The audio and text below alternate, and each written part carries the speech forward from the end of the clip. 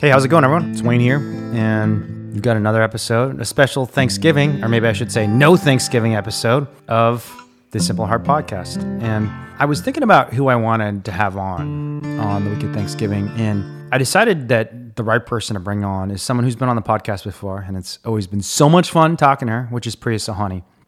So Priya is not just a co-founder of Direct Action Everywhere, but she's been a lead investigator in our Open Rescue Network, and was with me on the day that we took out some dying and sick turkeys from one of the largest turkey factory farms in the state of California. And interestingly, this same turkey factory farm was rated 5+, the highest possible rating by Whole Foods, and was only one of 3 out of 2,000 plus farms given that rating.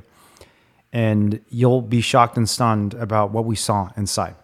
And honestly, just how much we're still emotionally scarred by that experience. But there's a lot of other fun stuff we talk about, including the nature of consciousness, whether psilocybin and LSD are good for you or bad for you. There's a little bit of a debate, but not much of one. Even whether you should be drinking coffee before or after you go to bed, or take a nap. So there's a lot of interesting stuff that unfolds in this conversation. But I think the most important thing that I hope everyone takes home is that there's a lot for us to give thanks about this holiday season. A lot of it is not the things that our society is telling us to be thankful about. It's not certainly turkey on the dinner table. It's not all the buying and selling that happens on Black Friday. Most of that stuff is nonsense. It's about other things, like compassion, like community, and like the change we can create together.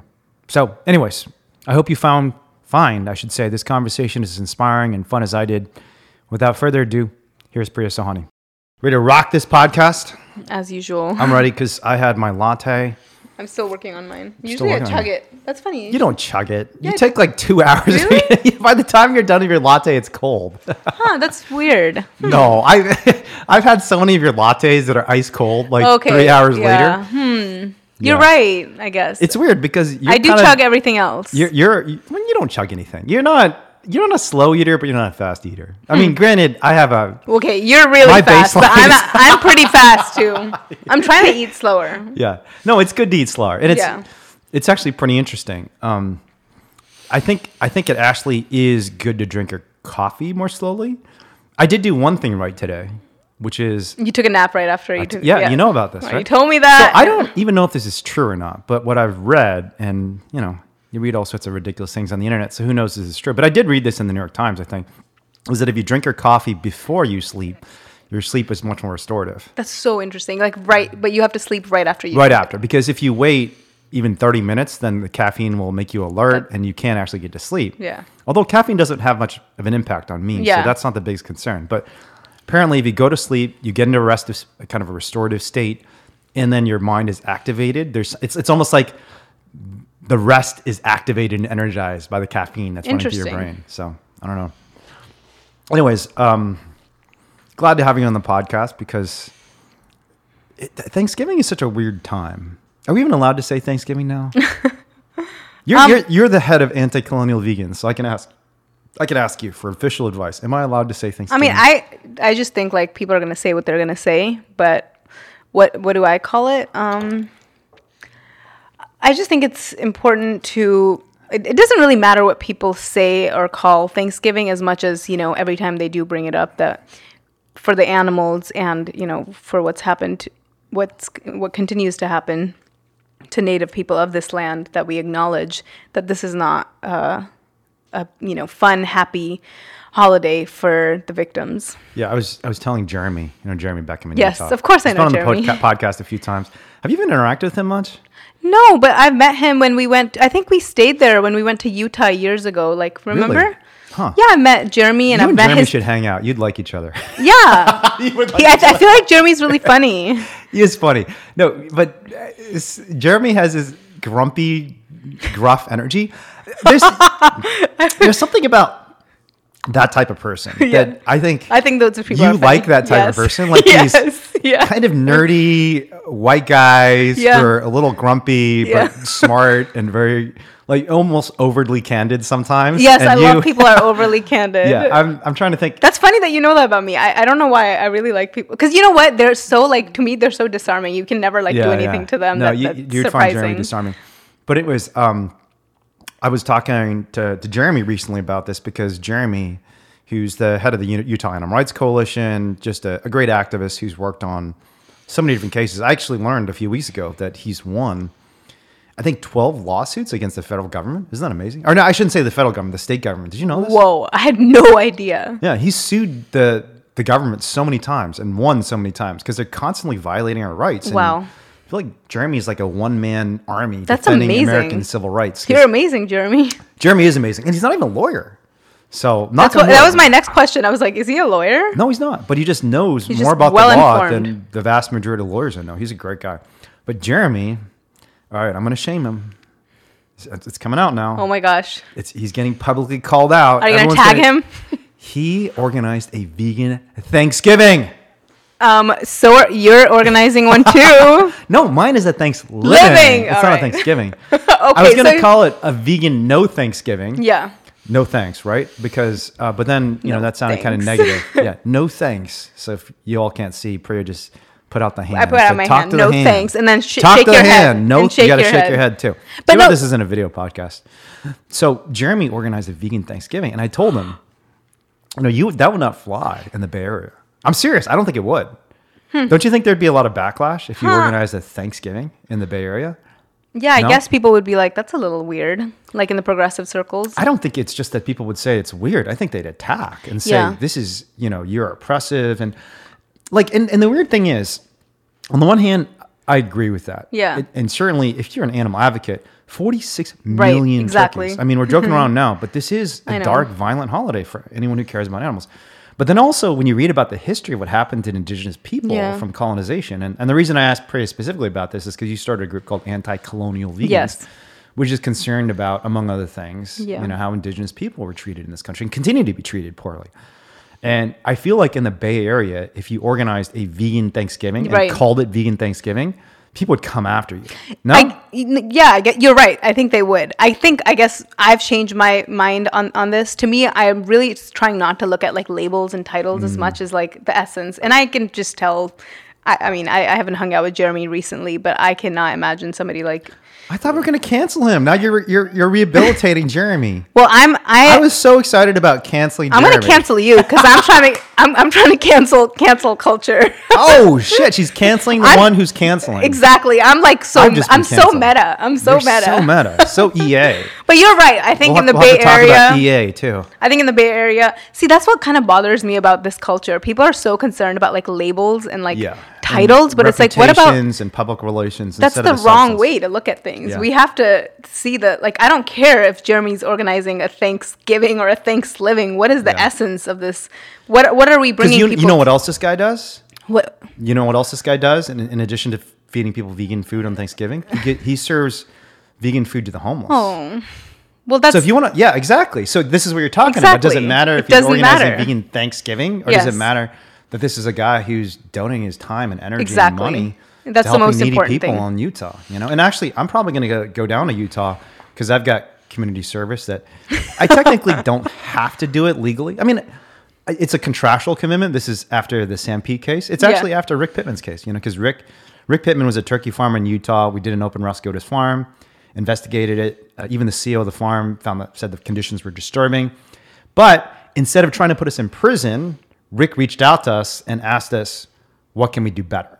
wow. And at the end of the day, there are huge differences of opinion about Right. what we should do. And I told him, ultimately what I'd love to see, and I really think you could do this. I'd love to see you transform your entire business towards a plant-based future.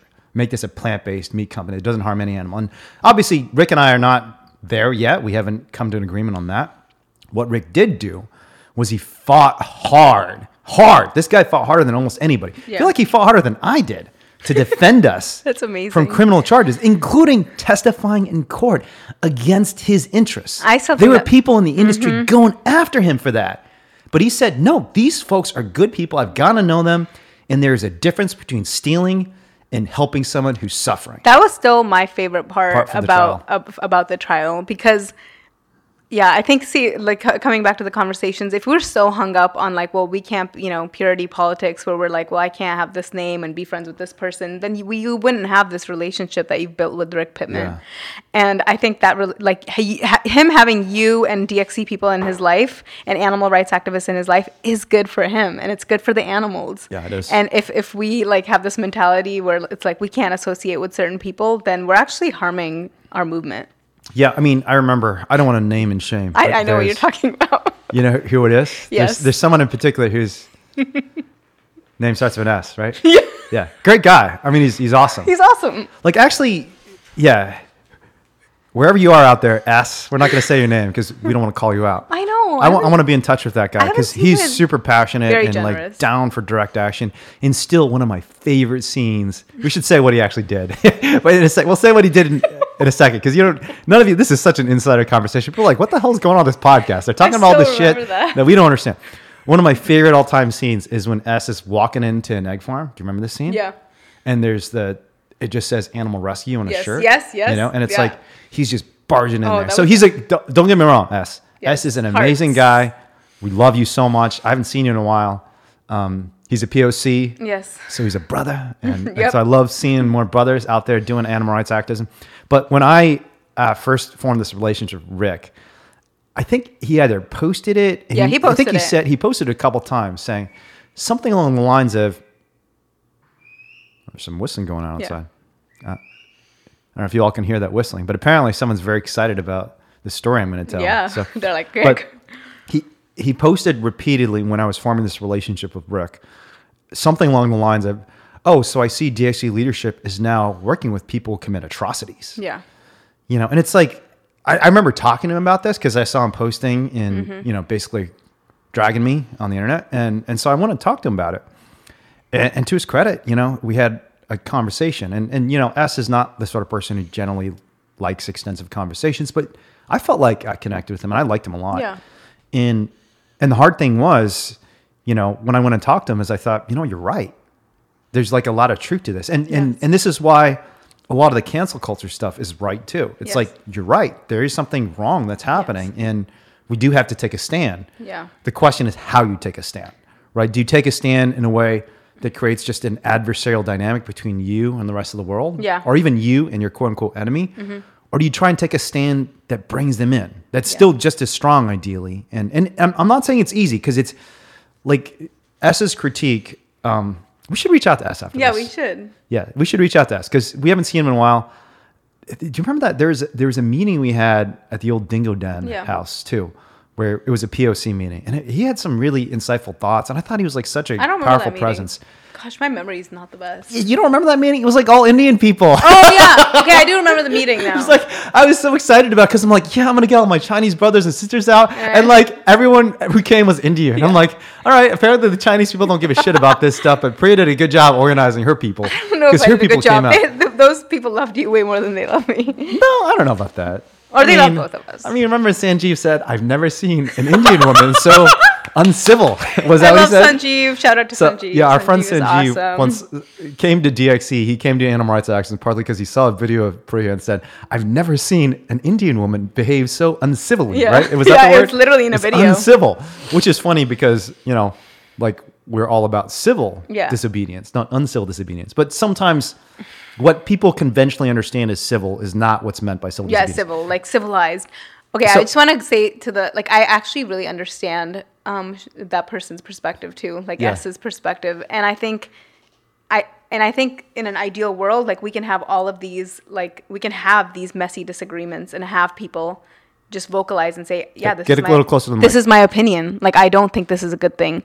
What I think, and this is what I've learned with my recent, just me learning about cancel culture and how John to McWhorter. And how to like. Right, you've been reading John McWhorter. Yes, I need to start reading that book again. I read like 7 books at a time. Sometimes it's just how my brain works. But anyway, I've been listening to this awesome podcast. It's called Fucking Canceled. Check it out. It's really awesome. And one of the things that I've learned, what they talk about is like often the way that people respond to situations that they call abusive is by abusing other people. That's true. And that's not what we want to create. So I do think we can ideally have everybody who has these opinions, but at the same time, like there's no reason not to respect like not to respect like people and just say like this person just has their own opinion. And I guess you could, because if we as animal rights activists started walking around with this kind of attitude, but we don't, speciesism, we would cancel our entire families and everybody we work with. Everyone in the world. So, and I wrote a blog about this recently. Did you see that blog I wrote? What was the title of it? Future generations will deplore our cruelty to animals. Yes. Yeah, and let me just signpost a little bit this podcast. Some of the things I want to talk about today are what future generations are going to think about Thanksgiving. I want to break this down and give you insight and hopefully give you some advice on how to handle Thanksgiving, because both of us have taken the Liberation Pledge. Both of us had tremendous success, I think, in affecting our families in positive ways, I think. Maybe in some negative ways, too. And that story you told me about Kabir, oh my God, you got to share that story. I have to share that, yes. That's an amazing story. I will make a post about this. Yeah, you got to make a post about that. Stay tuned, because Instagram's about to blow up, friends. Oh, it's going to blow up. Because when you get a cute kid talking about animals, that's social media gold. No, I'm kidding. It's not social media gold. It's a really substantive, powerful, meaningful, genuine story about family and Thanksgiving and the meaning of these traditions. And the difference between the Eastern mentality and the Western mentality on things like holidays and feasting, which I think is important. We were actually just talking about this. But the other thing I want to talk about a little bit is just, as we approach the holiday season, what it means to be generous and giving. Because a very famous vegan, Sam Bankman-Fried, just unfortunately took a lot from a lot of people. He's a billionaire crypto entrepreneur whose company went from $26 billion to zero, and probably at least thousands of people, maybe tens or hundreds of thousands of people lost their entire life savings. I don't know if I told you this, but I have a very good friend in Southern California, an old family friend. Wow. You probably know who I'm thinking of. Mm-hmm. Name starts with a D. Mm-hmm, yep. Yeah, so he lost an enormous amount of money. Oh my God, that's so sad. Yeah, like almost his entire life savings, I think. What? He's got almost nothing left. Oh my God. Yeah, in one day. Imagine just one day going to the bank and saying, and things are fine, and the next day because he was investing in crypto? Yeah. Or with this specific? Yeah, he had enormous amount of money in this exchange, FTX. And it was run by a vegan. And I think there's some lessons for us to learn from that. Because I actually know Sam Bankman-Fried. Did I tell you that yet? No. Well, you told me. Yeah, so I know him because he was an effective altruist. And, I don't think the effective altruists really accept me anymore, but I still see myself as an effective altruist. And I think the movement effective altruism is a really important one. And I got to know him because he originally started as an animal welfare advocate and drifted away from that. Wow. Pretty sure he's still vegan even today, but his journey away from caring for animals towards building a crypto empire has some really important lessons for all of us as the holidays approach. But there's a lot of things shocked about this. Wow. Yeah, no, there's a lot of really ridiculous stuff happening in the world today, but a lot of really good stuff too, and we can't lose sight of that. So anyways, but yeah, let's start by talking about Thanksgiving. Actually, why don't you tell us what happened with Kabir recently? And who's Kabir, first of all? Kabir is my beautiful, lovely nephew. And I was just hanging out the other day, and I got a call from my sister, and she said, okay, talk to your Masi. Masi in Hindi means mother, sister. So I'm his Masi. And she said, Kabir has something to tell you. And I said, okay. And so he goes, Masi, I will always make the choice to eat vegetarian. Aww. Or be vegetarian. And how old is he? He's 5. 5 or maybe 6, actually. Wow. So and he's never eaten animals before, right? No, he's never eaten animals before. He's raised vegetarian.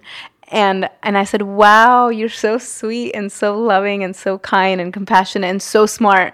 And he said, yeah, and people who eat meat aren't. And it was just, he's a Wait, very... You told me, I thought you said he said they're stupid or something. No, he said, he said, people who eat meat are not very smart. Oh. That's what he said. People who eat meat I don't know if that's the best framing, but I still love the kid.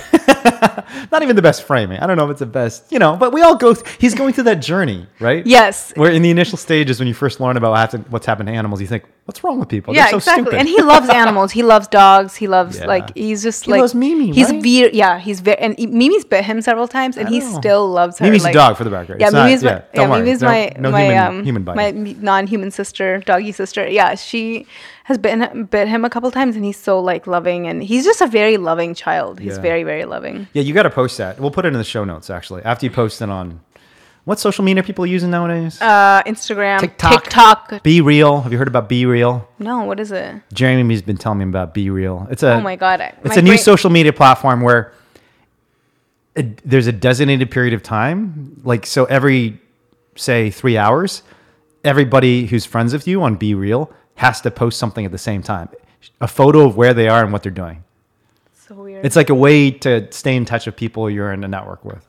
I feel like I'm getting flashbacks of like people talking to me and explaining TikTok to me and being like, what the fuck is this? And now I'm hearing about this and watch this blow up. I don't know if Be Real is going to blow up. I think I looked and Be Real only has, tens of millions of users, which is still a ridiculous amount. TikTok is here to stay. I think like TikTok has made regular people in real life celebrities, and it's shown us that we don't actually care about celebrities. We care more about each other. Yeah, I mean, that's a very positive take on TikTok. I have a much more negative view of TikTok. Really? I want to hear what it is.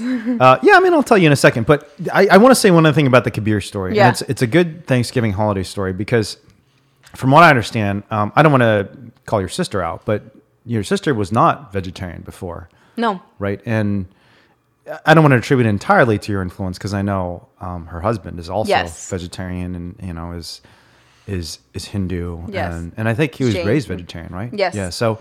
He actually, he's a great guy. He went on a spree of eating animals for like 3 months.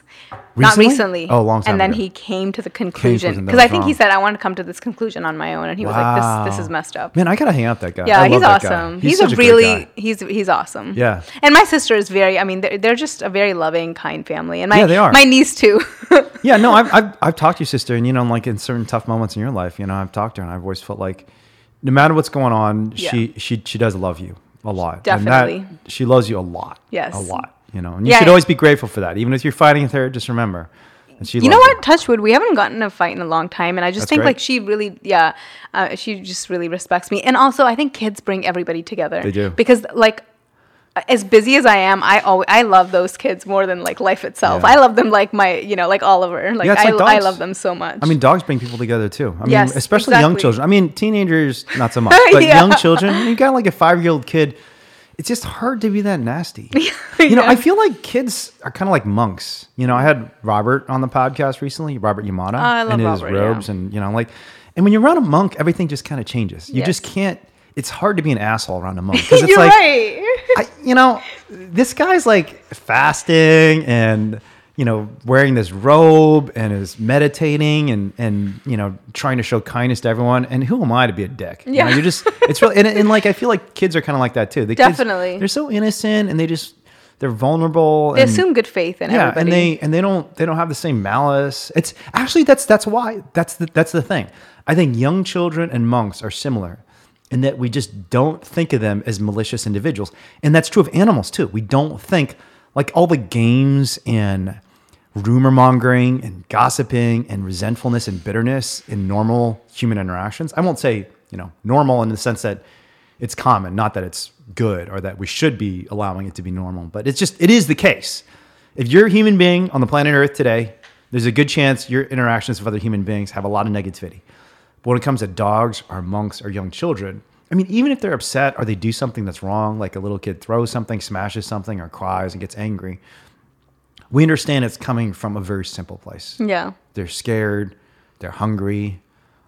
They want their mom. Aww. It's just, and so we don't judge them for it. Like I guess there are some assholes. We'll see like a 3-year-old child crying saying like, what an annoying kid. But to me, children and animals and monks too represent the best in us and represent who we could be if we just followed our simple hearts. Oh, I love that. Yeah. The way you put that. Yeah. I think that's how kids make me feel and animals too. Yeah. But, I wanted to shout out you. The reason I said that is because as great as it is that Kabir has changed the dynamics between you and your sister, and as great as I know the love your sister has for you is, I also think it's been great just how much influence you've had on your family. And we should talk about that a little bit because especially around Thanksgiving, a lot of people struggle, whether it's you're an activist who doesn't like the idea of celebrating a holiday that involves the murder of so many indigenous people, whether you're an animal rights supporter who's terrified by the fact that 46 million turkeys are killed just for this holiday. 46 million on one day. Yeah. That's more than the entire population of California. Yeah. That's horrible. Isn't that absurd? It's absurd, especially when you think about the essence of the holidays. That does make me really mad. Yeah, because it's all about compassion and connection and family. Yeah. And we're taking so many living creatures and torturing them, ripping them from their families. Go to do a protest right now. Oh, screw protests. Let's go do a rescue. Right Yeah. now. I mean, every one of these animals needs to be rescued for sure. Yeah. And we've seen that. I mean, like, our second open rescue was Diesel Turkey Ranch, and it's still like that place was horrible. I had a one of a kind experience in that location where I will never forget. Yeah, we'll tell people about that. Well, when we walked inside of these Diesel farms, Well, actually, first, before you tell us your experience at Diesel, what is Diesel? Diesel is a top-rated turkey farm that supplies to Whole Foods. And when we went on it. DXC did an investigation. I forget what year, 2017? 2015, 2015. Girl. Sorry, my sense of time is not the best. 2015. Everything is like before or after Oliver. So yeah, that makes sense. No, 2015. Yeah, that makes sense. January 2015 was the first open rescue. Yes. And then November 2015 was the second, and my mom died right after that happened. Yeah. Wow, So your memory is incredible, Wayne. Oh my gosh. Yeah, that was an insanely difficult week. Yeah, that was very difficult. Yeah, because thinking about all the animals we saw suffering at Diesel, and then my mom Wow. dies. She did get to see that open rescue though, and she was proud of us. Yeah. So Diesel's, it's actually not just one of the top, but literally 3 out of 2,000 farms had a 5+ rating. Yeah, and Diesel is one of them, one of the 3. So yeah, we did an investigation there, and I don't remember who else was. Oh, I think. Yeah, it was you, me, I think Kitty, Diane, and another person. Sapphire, maybe. Sammer? Yeah, maybe Sammer. But I just remember you and I walking inside of this farm, and I had a coughing attack. I could not breathe. Yeah. And I had to leave one of these barns because the air quality is just horrible, and I couldn't breathe. And I think I had like stuff inside my lungs for the next week, and I could feel it when I was breathing. And just to imagine that this is how these turkeys are living. Like, that's their entire life. And I will never forget this one turkey who we were unable to take because it was just like it was a high pressure situation, especially this one, because I think we might have gotten some like messages about just being safe where we were, or we're trying not to get caught in the middle of the night. So Wayne and I saw this one turkey. I don't know if you remember her, but she was gasping for air. Literally, the one that was like right around the corner of the door. Right at the door. And I was like, I really want to take her, and we couldn't. And I will never forget that, just having to leave her behind. It was horrible. It was like, it was gut wrenching, because I still remember that moment as if it happened yesterday. And there's just something really powerful about when we can experience what animals are experiencing, even though that the scale of what I experienced was really nothing compared to, what these turkeys have to go through every single day of their lives, what animals have to go through. But the fact that she was unable to breathe and I was unable to breathe, it was very evident to me, what's happening here, because I felt it. If I stayed in that barn, I think I might have had like an asthma attack or something. I was coughing. Yeah, and you don't have asthma or anything. No, I was pretty shocked that day. Yeah, I was coughing, and I had to stop myself because we're trying not to make a lot of noise. So it was a really fucked up situation. Yeah, I think you actually had to leave the barn. And, yeah. And the reason for that is when you have thousands and thousands of animals who for many months, and in many ways, turkeys have it even worse than chickens. Chickens are horribly abused, and they live an awful life. But they only live for 6 weeks. And the amount of shit and ammonia and urine that can fill the air and cover the ground of a farm is not as filthy and disgusting as a turkey farm, where sometimes it's many months. I'm trying to remember. I think typically with the hens, which are the female turkeys, they're all gender sorted, or sex sorted, I should say.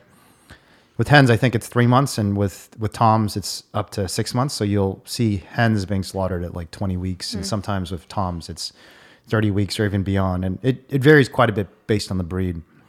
Do you remember we had to peel out a few turkeys? Yeah, there's video footage of that, right? Of turkeys just stuck in piles of shit. and feces and urine and ammonia. But ammonia is a very kind of toxic chemical that is secreted from our bodies in digestion. You want to get rid of it because it's And, you've probably heard the term ammonia burn, and it does burn. And what you were feeling on that day was probably the burn of the ammonia, because I felt it too. It's not a comfortable feeling, but it's a result of these animals living in their own excrement, month after month after month. And wow, it's not just our experience. This is not just anecdotal, because if you recall, a number of the turkeys you rescued from that farm, little babies, little peeping babies, they died from a disease called aspergillosis. And aspergillosis is a disease of the respiratory tract. It's when your respiratory tract is damaged and your immune system is compromised, and all of the fungus and mold that you're breathing into the air from the feces, from the disgusting rot that's spreading into the farm, and the ammonia that's burning your lungs gets into your respiratory tract and grows uncontrollably, and you literally just die from asphyxiation. You can't breathe anymore. Oh my gosh. One day. And so what you went through on that day is what happens to literally millions upon millions of turkey babies, not just turkeys, because usually aspergillosis kills the babies, because babies don't have the strongest lungs. And it's, when we say this is a disturbing holiday for people who care about animals, this is why. Yeah. Right? Because supposedly we're giving thanks, but to the animals of this earth, we're not giving thanks. We're taking their lives. We're taking their well-being. We're taking everything. We're taking their families. We're taking their families. Celebrating with celebrating with our own. Yeah, and it's just, when you look at the numbers, it's not just that particular farm. And that particular farm had a mass outbreak of aspergillosis because the air quality was so bad. And again, this is a 5+ rated farm, and a farm that's a complete sham too, because they were using like a fake farm to advertise their products. Literally, they had like a marketing farm and then a real farm. And it's bizarre to me to this day that there's been almost no accountability. I mean, there were some newspapers that reported on it. The Washington Post and the Wall Street Journal reported on it. Originally, we were supposed to be on ABC News, but it got killed because D-Still pulled some, and Whole Foods pulled some shenanigans right before the story was going to break. We still got in 2 out of the 3 biggest newspapers in the world, the Wall Street Journal and the Washington Post. And both of them reported on the fact that, hey, that wonderful Whole Foods turkey that you think is being raised in a grassy pasture and an idyllic farm, from birth to death, living with their family in this beautiful flock and slaughtered in a humane way, that is a sham. And we had documentary proof of this, because Michael Goldberg was one of the ones who was researching the farm and found that because of water quality issues, they were not actually even allowed. They disclosed the California Water Board, because this is a company that's killing like millions of turkeys. And if they've been killing millions of turkeys at the site where they were supposedly raising the animals in a humane way, it would have contaminated the water. It doesn't matter how humane it is. And this is one of the things that people have to understand. When you're talking about 46 million turkeys, I don't care how you do that. It is going to be, I don't care whether you're putting them in grassy pastures or you're stuffing them in factory farms. 46 million turkeys are going to create a massive amount of environmental damage. They're going to cause a massive amount of sickness, like avian flu that's spreading across the country today. And it is inevitably going to be horrific when you see them die. Because I don't care how you kill 46 million individual living creatures. I don't care if you're, as Gary Francione used to put it, I don't care if you're playing a violin to them on their path to slaughter. It's going to look bad. And it is bad. So, and I hope more people learn this. Yeah. I was just at Trader Joe's the other day and I saw a turkey that said young turkey and it made me cry.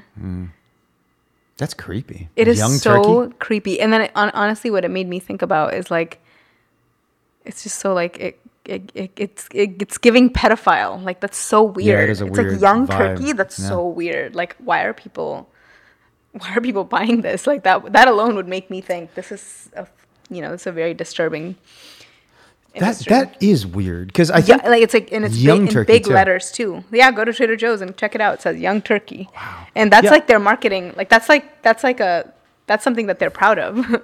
Yeah, the weird thing about that is, I feel like most of the time when animal products are being marketed, they're marketed in a way that kind of distances the fact that this is actually a living being. Yeah. When you market turkey as young turkey, I think it's reconnecting us to the fact that this is a living being, and not just a living being, but a baby. What do you think they're trying to do? Because that's so weird. Like, why is that a marketing plus? Like, I don't get it. My guess is it's because, like, did you ever eat turkey? I think I did, Yeah. unfortunately. So I eat a lot of turkey. Because we're trying to play white, like every Chinese family. I know. I in remember Indiana. So we do the Thanksgiving thing. Like, I guess you're supposed to eat turkey on Thanksgiving. I mean, we never eat turkey otherwise. Like, I don't think Chinese people don't eat turkey as far as I can tell. I didn't know. know. No. I've never heard of Chinese people eating turkey other than Chinese people in the United States trying to celebrate Thanksgiving and failing. But so I just remember it always being kind of dry compared to chicken. Yeah. And I'm guessing that the idea of young turkey is Ew. that it's juicier. Because usually when you think about young flesh. Oh my God, that's so disgusting. It's true. I mean, like veal, That's so lamb. disgusting. Oh my God. Like if you think about the difference between lamb and mutton, it's like a softer, juicier flesh. Ooh. Because it's not old and like tenuous and stretched out. That is so disgusting. Like, Yeah, honestly, it's if you weird. think about that, that's like literally like the mentality of a pedophile. Like, that's so messed up. Oh my gosh. That's It's weird. disgusting. It's weird. Yeah. And when you think about, like, the more you learn about this, because, among the many things we found, even at this 5+ rated farm, is, I don't know if you remember this, but there was one shed where we found 7% of these babies had died in a single week. 7%. Yes. Yeah, I remember that. It's like mass decimation. And so one of the reasons they slaughter them after a few months, and they have to slaughter them while they're babies, is because they're all just dying off. Because we're taking these incredibly vulnerable, innocent creatures who are incredibly friendly too. I mean, that's another thing that most people don't know about turkeys. Chickens are their own thing. And, I love chickens. They're beautiful creatures, but most chickens raised for food. Well, actually, it's not true. Broiler chickens are pretty friendly, but compared to a turkey, I mean, turkeys are like dogs. They're so, they like tummy rubs. They come up to you and they're just so curious. Yeah. They have this obsession with shiny objects. Yeah. Oh, Birdie. I miss having Birdie here. Aw, Birdie. Yeah, I'll put in the She's show so notes a video about cute. Birdie. Yeah. So I had a turkey in my house for In San Francisco in apartment. San Francisco. It was the San Francisco turkey, and she and I were having the best time in the world. But she was just so friendly, and she like was jumping on my lap. She was asking me for belly scratches, and they really are like dogs, Yeah, it's a bad holiday. So let's talk a little bit about, let's think about more positive things. Like, how have you tried to approach the holidays as someone who cares about animals? Like, how did you get to the point where Jazz Meat and a lot of your family members, and like so this year my family is kind of we're celebrating Thanksgiving on Sunday because my sister's daughters are with like her husband's family, and my dad's spending Thanksgiving with his wife's family, which is my stepmom. So everyone's kind of this year celebrating Thanksgiving with the other side of the family, and so I don't. But we are celebrating Thanksgiving on Sunday, and it's going to be an all plant-based Thanksgiving. And I think you've been able to do the same thing, right? Well, yeah. Do you even celebrate Thanksgiving? So we don't. Indian people don't don't really like celebrate Thanksgiving that much unless Okay. they've been whitewashed. But Yeah. I do think my older sister has a Thanksgiving celebration. She does have a vegetarian Thanksgiving. Yeah. Because their family's vegetarian. I think not just limited to, but we have actually celebrated Thanksgiving together as a family, and and it was all vegan. Yeah. The one time we did it together. Yeah, great. And that's just like a part of the larger effort of inspiring my family to become more compassionate towards animals, and inspiring them to become vegan in general. And we just have come around to the point where they don't eat animals around me. Yeah, my family does not eat animals around me. And my mom is actually like 90% vegan. Yeah. And I guess honestly, it's been a hard journey. It's been very, very difficult. And I think several things have contributed to them not eating animals around me. And even more importantly than that, coming together to have like a vegan Thanksgiving celebration, or any celebration. For us, like all these celebrations are very similar when we come together, whether it's for Christmas or Thanksgiving or our own holidays. And that is I think they honestly have met so many of my friends that they're like, okay, these people are kind people who are trying to help change the world. Yeah. And they do, and whether or not they agree with the tactics or like all this stuff, there's something they really respect. They really respect me, and they really respect people who they've met, because they know that we're trying to help animals. And I don't know anybody who looks down upon that, and especially Indian people. I mean, that's just a value for us that we've grown up with. Yeah. Because of Buddhism, Hinduism, Sikhism, people respect people who, care about animals. My family is Sikh, and Sikh people are supposed to be vegetarian. Yeah. And I think that was also like a leverage point for me, where I was like, we are not supposed. And I think one time I actually got into an argument with my dad. I was like, the only Sikh person over here is me, because I'm the only one who's like, I don't eat animals, and I'm a warrior for the animals, and Sikh people are supposed to be warriors, and so it's kind of hard to argue. They're supposed to be warriors, kind of defending the vulnerable. Yeah, and just there's like Sikh, a very Sikh people are literally supposed to be warriors of deep justice, sense of responsibility, and and anytime I could have done it in better ways, but anytime my parents tried to like disagree with my lifestyle, I would just say, I'm literally doing what the Sikh forefathers set out to do. Like that's the essence of what I'm trying to do, is create a world where we're protecting the weak and vulnerable. Yeah, and I think not everyone obviously has a Sikh background that they can rely on to try and convince their family members to have a plant-based Thanksgiving or to become more supportive of animal rights. What I think we all do have, and I think there's two lessons I would draw from the story you just shared, which are very relevant to my story too, because you're always going to make mistakes. Mm-hmm. No one's going to get it perfect. Hey, Oliver.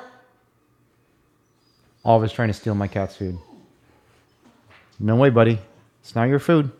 But there are two lessons I think that can be drawn from the story you just told that I think are useful for anybody who's trying to influence not just your family members, but anybody in your life in a positive way. And not just for animal rights, but in other areas too. If your family members are a little bit homophobic and don't quite understand gay marriage, or, if you're trying to get them convinced that climate change is a real issue and they should be more supportive of the climate movement.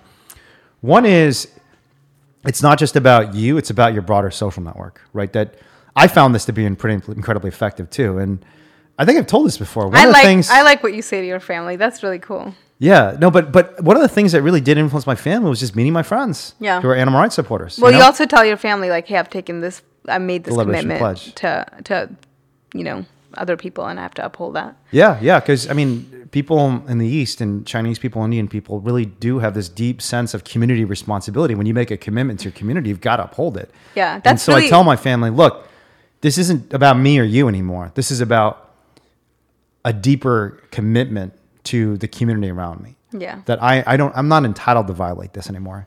And I love you and I want to be around you, and especially around the holidays. And I think people have respected that. But that only works if they actually know your community and they understand they're good people. And I think for both of us, like when my parents met you and John and all the folks in the early stages of DXE, they felt the same way. They thought, these are good people. Yeah. Like they're trying to make the world a better place. Yeah. How could we not support a commitment to these people in this community? I know my family felt that way when they met you.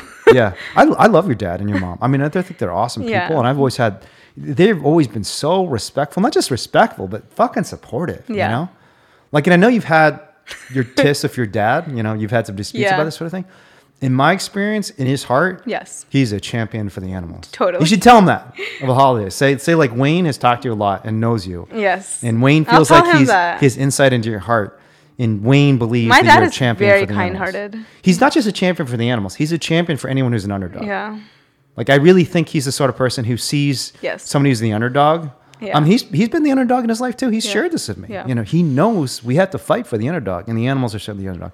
So that's one thing, just exposing them to broader social networks. So, and I think this is true of a lot of issues, right? That, like, if it's one of the reasons why gay marriage has become this nonpartisan thing. Even the Republican Senate, the Republican Party voted for gay marriage. That's amazing. Like, less than 10 years ago, Barack Obama was saying, no gay marriage for me. That's so wild. I'm pretty sure 2012, I think in 2012, Barack Obama you're right. still supported the Defense of Marriage Act, which made marriage federally only something that could be between a man and a woman. And today, you have all these Republican senators, some deeply conservative senators. You have Dick Cheney. Dick Cheney, of all people.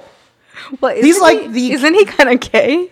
No, Dick Cheney, that's his daughter. Oh, okay. Priya's going to start some rumors about Dick Cheney now. There were a lot of Republicans who are secretly gay. Dick Cheney was not one of them. His daughter, Mary Cheney, was gay. But Dick Cheney was like the face of evil for the left for a decade, you know? I mean, this is kind of before your time because you moved to the United States right after 9/11. Yes. And so you were bearing the brunt of Dick Cheney's wrath. I used to listen to Eminem, and Eminem used to clown on Dick Cheney. Dick Cheney. Yeah, there's that famous song, right? Without Me. Without right? Me. Yeah, what does he say about Dick Cheney? I don't know, but it's funny. I used to know that song by heart. Yeah, Eminem, Dick Cheney. Oh my God, I want to look this up now. Eminem, Dick Cheney. All right. It's definitely from the song Without Me, which I think is still one of the greatest songs in rap history. It's probably super offensive, and my apologies if anyone thinks it's inappropriate. Okay. Wow. All right. This is a pretty foul song. I don't think I can even say this lyric. All right. Let's go on. I think I'm not going to... that same song, I'm pretty sure he disses Moby in this song. Yeah, Moby, he takes out like half the people like in Hollywood. All right, wait, no, here it is. Without Me lyrics. Now this looks like a job for me, so everybody just follow me because we need a little controversy. That's a good song for you and me too. Without Me. Now this looks like a job for me, so everybody just follow me because we need a little controversy because it feels so empty without me. I think that's a good song for you. It's a good song for Wayne, right? Wait, don't you all agree? Isn't there's a lyric about Dick Cheney in that song? No, I know there's a lyric about Dick Cheney in that song. Let me try to find it.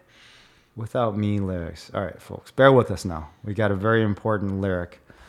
I've always thought Eminem could be an animal rights activist. Eminem, yeah, I think so too.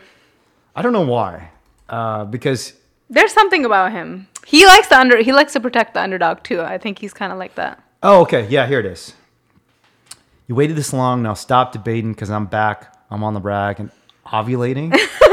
I know that you got a job, Miss Cheney, but your husband's heart problem's complicating. CFTC won't let me be. You let me be me, so let me see. They try to shut me down on MTV, but it feels so empty without me. Yeah, so it's actually Miss Cheney. That's actually not that bad. Okay. I saw another lyric that was a lot worse. So anyways, needless to say, Dick Cheney was the face of evil, and Eminem was even ragging him in the 2000s. Eminem was called out for being homophobic too, and he's not like that. And I think he apologized to Elton John or whatever. Did he? Yeah, I think he did, because then they did like a song together. Yeah, they did do a song together. Yep. I think that's a really good song too. Yeah, right. Like, because I think Eminem just like he's like one of those people. It's so weird the way I talk about Eminem. I swear to God, he was like my first boyfriend because I learned so much about him and like through his lyrics and songs and all these movies and everything. Did you know about him in India or when you came to the United States? I was obsessed with him when I was 13. It's funny because like my parents didn't care either, even though his songs were so vulgar. Like they knew I loved Eminem. Everybody knew I loved Eminem and Tupac. Those were my... So wait, your parents didn't care? No, because they don't have the same like understanding. They didn't like understand this like rated R, all of that. They didn't care. They were just like, oh yeah, Priya loves Eminem. Okay. I think my dad would say like that's a little vulgar, but like whatever. Huh. Okay. But honestly, I think it's because I listened to Eminem and Tupac. I became very independent minded because I was like, it's kind of a cool thing to be like an outlaw, like different. Like I like it. Yeah, he is just the type of person who doesn't like people telling him what to do. So if you tell him like don't do that, then he's gonna do it. But in his heart, I don't think he's like a hateful person. Yeah. He loves his daughter, and that's what I think really made me think like this is a good person. Yeah, he does love his daughter. I think I've heard some songs by him. Yeah. I mean, he's a genius too. Like he's just legitimately smart. One of the most brilliant artists in the history of music. I think he'll go down. I mean, obviously there's a lot of amazing hip hop artists and rappers, but there is something uniquely beautiful about his flow. Yeah. Is that how the young people put it nowadays? I don't even know. Well, there's something to be said about how, like, in all this controversy... Get a little closer to in all this controversy, like, people don't see Eminem... I mean, he's a white person in a predominantly black industry, but the way he's done it, he's tried to bring people together instead of, like... And he's acknowledged that, too. Like, he's like, he's acknowledged his privilege and said, like, look at me. Like, look at me. Yeah, honestly, I think probably by the time you came to the United States in in 2001, right? Yeah. Was it a week before or a week after 9/11? It was like right before or after? Oh, it was a few months actually. After or before? Before. Before. Yeah. So, yeah. And the reason I said Dick Cheney was going after people is because, Sikh people wear the headdress. Or what do you call it? The turban? Yeah, the turban. Yeah. So, and it's not actually Muslim. No.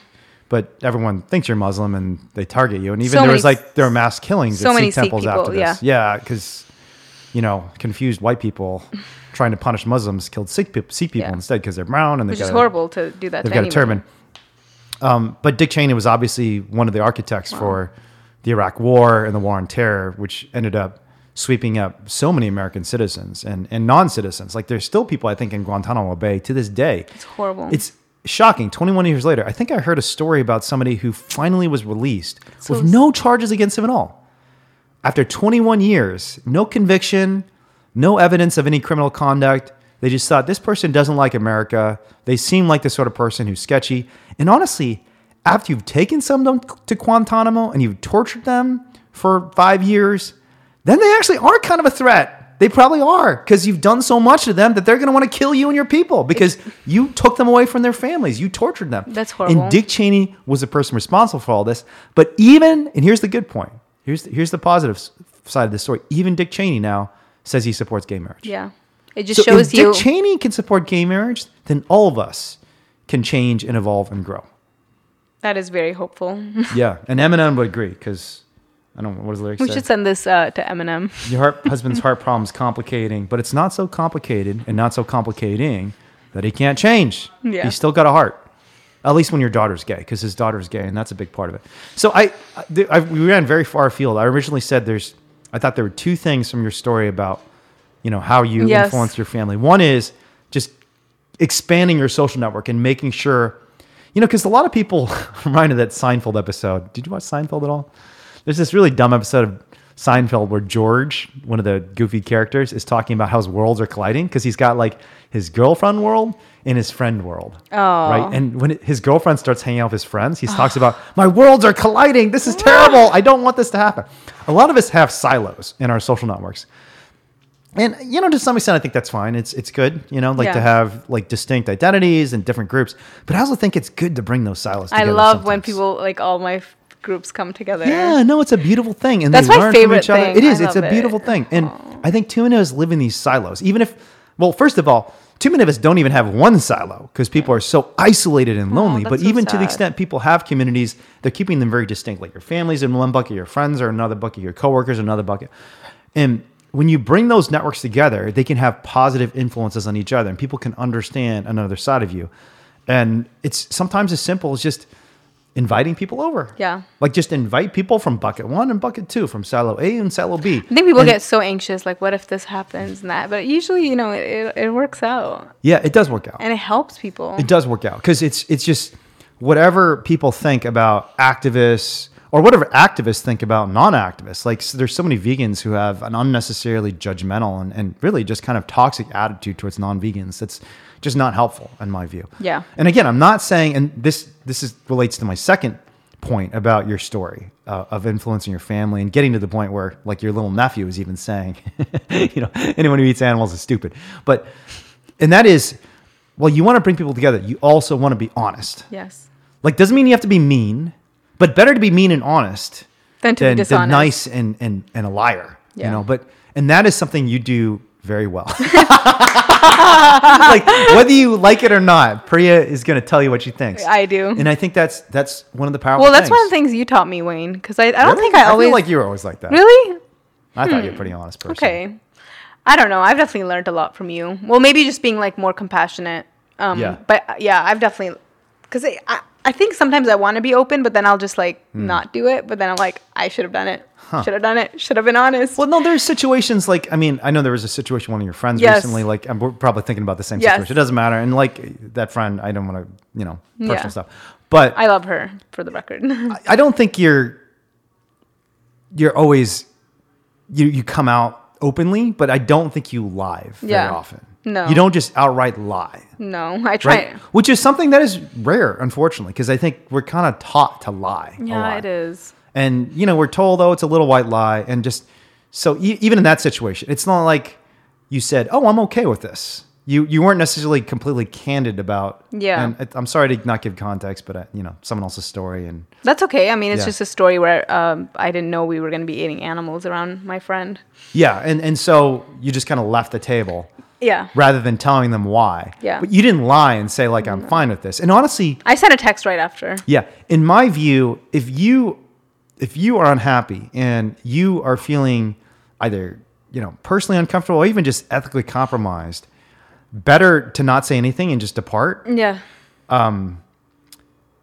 than to just stomach it, because if you feel like, and this is one of the lessons we should learn from, like, the Sam Bankman-Fried episode with this crypto vegan tycoon, that compromising your ethics for some short-term game usually isn't worth it. In No, fact, it's I don't not. think it's basically never Honestly, worth it. so my friend, we ended up having a really good conversation afterwards because I told her, I was like, hey, we should talk about this because I really value your friendship and I love animals and I just want you to hear my perspective. And honestly, I want to hear your perspective too. And her feedback was so on point because I told my other friend, I was like, there's only 2 valid criticisms from her. Yeah. And the exact 2 things that I thought where I messed up were the 2 things she brought up. She said, I really wish you had said something at the location and in the moment than to just like not bring it up. And it's just a lesson. Like that's literally what she and I said, so would it have helped you if I had said, hey, I really don't feel comfortable, like, sitting here eating animals. I've taken this pledge, and also like I've done sitting here watching other people eat animals. Watching other people eat animals, and she was like, "Yeah, like I could sense the discomfort and like the what was making you uncomfortable, and it was just been so much nicer if you guys could have just like vocalized that." And I was like, "That's great." Yes, because instead what you did was you just left.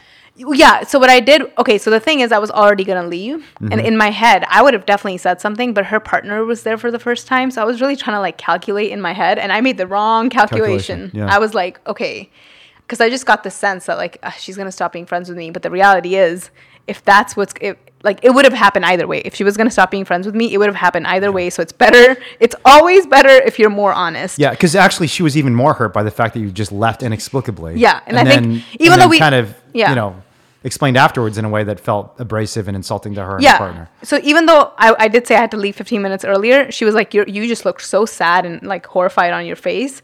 And I did. I don't think I was trying to hide that. I was just like, I have to go. Yeah, and I think, for folks who are not deeply involved in animal rights and animal suffering, they might not understand because they are still caught up. Like we were talking about the young turkey thing, When you think about young turkey, you're thinking about literally a beautiful little baby bird chirping on your hand who you're caring for.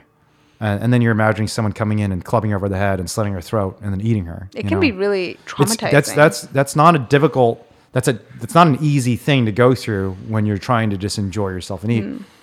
And I do think, and this relates to this thing called the Liberation Pledge that both of us take, I don't think the principal reason to take the Liberation Pledge is your personal discomfort. No. A lot of people have used it for that purpose. No. But I also don't think it's a wrong reason. Yeah. I don't think it's a bad thing.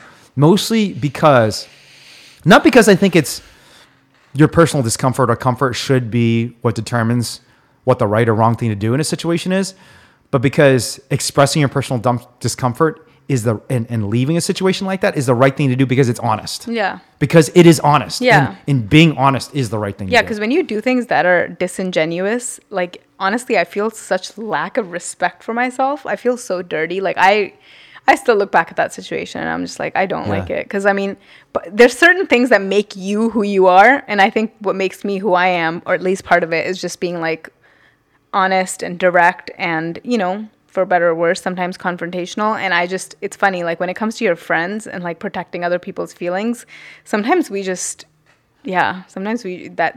instinct to just like be liked is so strong. Yeah. I certainly, modern leftist culture has fed into this mentality that you should not say what you actually think. You should say whatever is performative. I mean, even the thing about Thanksgiving, we started this conversation on. When people say, oh yeah, I don't support Thanksgiving. Yeah. There's a performative element to that. It's like this flag you're flying instead of actually substantively doing something to address the problem. If you think about what actually matters to making the world a better place and making our lives better, it's usually not symbols and flags. It's substantive work. Yeah. You know, and if we really do care about the violence around Thanksgiving, whether it's to animals or to human beings, historically and in the present, instead of just worrying about whether someone's Thanksgiving or not, we could actually try to rectify some of those injustices directly. Yeah. You know, by going to find some of the communities, including non-human communities, that are being absolutely ravaged by factory farming and trying to aid them. Yeah. We could try and prevent that from happening again. There's so many things you could do rather than being worried about what hashtag or what title someone's using on social media. But most of the discussion and most of our anxiety is about the form rather than latter. It's about our reputation, our perception, rather than what actually is going to help these people. Exactly. And I think that's what bothers me about like this current culture that we live in. Because if you think about it, corporations are very intelligent and they know how to use the woke politics for performative purposes and to continue making more money. And what that does is it also manipulates people into thinking, wow, look at this, Whole Foods just put up a trans flag. I don't know if that actually happened, but like they'll do this, performative stuff, but it's performative, and it's like, it's doing exactly what we don't want. It's just using these ideas and the current culture to just like pat themselves on the back. But then at the end of the day, it's like, what's actually happening? What changes? I'm not saying that there isn't some value in companies, showing support for LGBTQ trans folks, especially when they've had so much of the opposite. But at the end of the day, it's like, well, that's not really helping the victims, like in any substantive way. Yeah, no, I think that's right. Do you hear about what happened with Amazon recently, like with Jeff Bezos? No. So he announced, I know you know Jeff Bezos very well. Oh yeah, I know him. We go back. Me and Jeff. I was just thinking to myself, me and Bezos you might be the way only, back. I wonder if you were the only person in the world. This might actually be true. Wow. We should, I want to kind of research this question. Yeah. You might be the only person in the world who's shared a stage with both Jeff Bezos and Bernie Sanders. Oh yeah. Yeah. Granted, they were not happy with you sharing their stage, but that might be true. Wow. That might be true. You might be the only person in the world. I really want to disrupt Elon Musk. So, imagine that if you had Jeff and Bernie and Elon. So satisfying. So for the record, and actually maybe I'll put this in the show notes too. Priya did some. I actually was not the biggest fan of the Bernie disruption, honestly. The Jeff Bezos thing I thought was awesome. Well, at least not that there's anything with taking your top off, but yeah, I never really liked the Bernie thing from day one. It was always like Matt and other people's campaign. Yeah. I was like, why are you doing this? And I did defend it, and it's not that I thought it was wrong. I thought it was ethically totally legitimate, and I did think, look, it's always righteous when people are speaking truth to power, even if that's Bernie Sanders. And Bernie Sanders, whatever you think about him, this is a very powerful man who has control of an enormous amount of resources and used a lot of those resources to hurt animals in the environment by, for example, bailing out and subsidizing the multi-billion-dollar dairy industry in Vermont. But, there's a campaign against Bernie Sanders to try and get him to include something about big ag and fighting big ag in his policy platform. Was it in 2020? Is that when you all disrupted him? I don't remember. Or was it? I think it was 2020. It was 2019, probably. Or like it was. No, it was 2020. No, it wasn't 20. Was it 2020? It was 2020. So it was after COVID when you did that disruption? This is the one. No, it was before COVID. What are you talking about? No. Yeah. So I don't know when it was.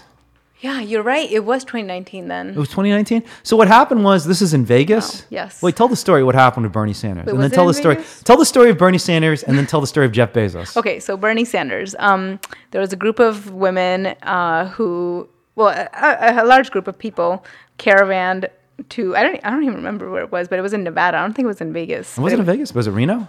I think it was somewhere How far in Nevada. away was it? Not too far from Vegas, but I don't remember. I don't think it was in Vegas. How long was the drive? Because you drove there, right? 8-9 hours. Okay, then it wasn't Reno. It must have been Vegas. Yeah, maybe it was.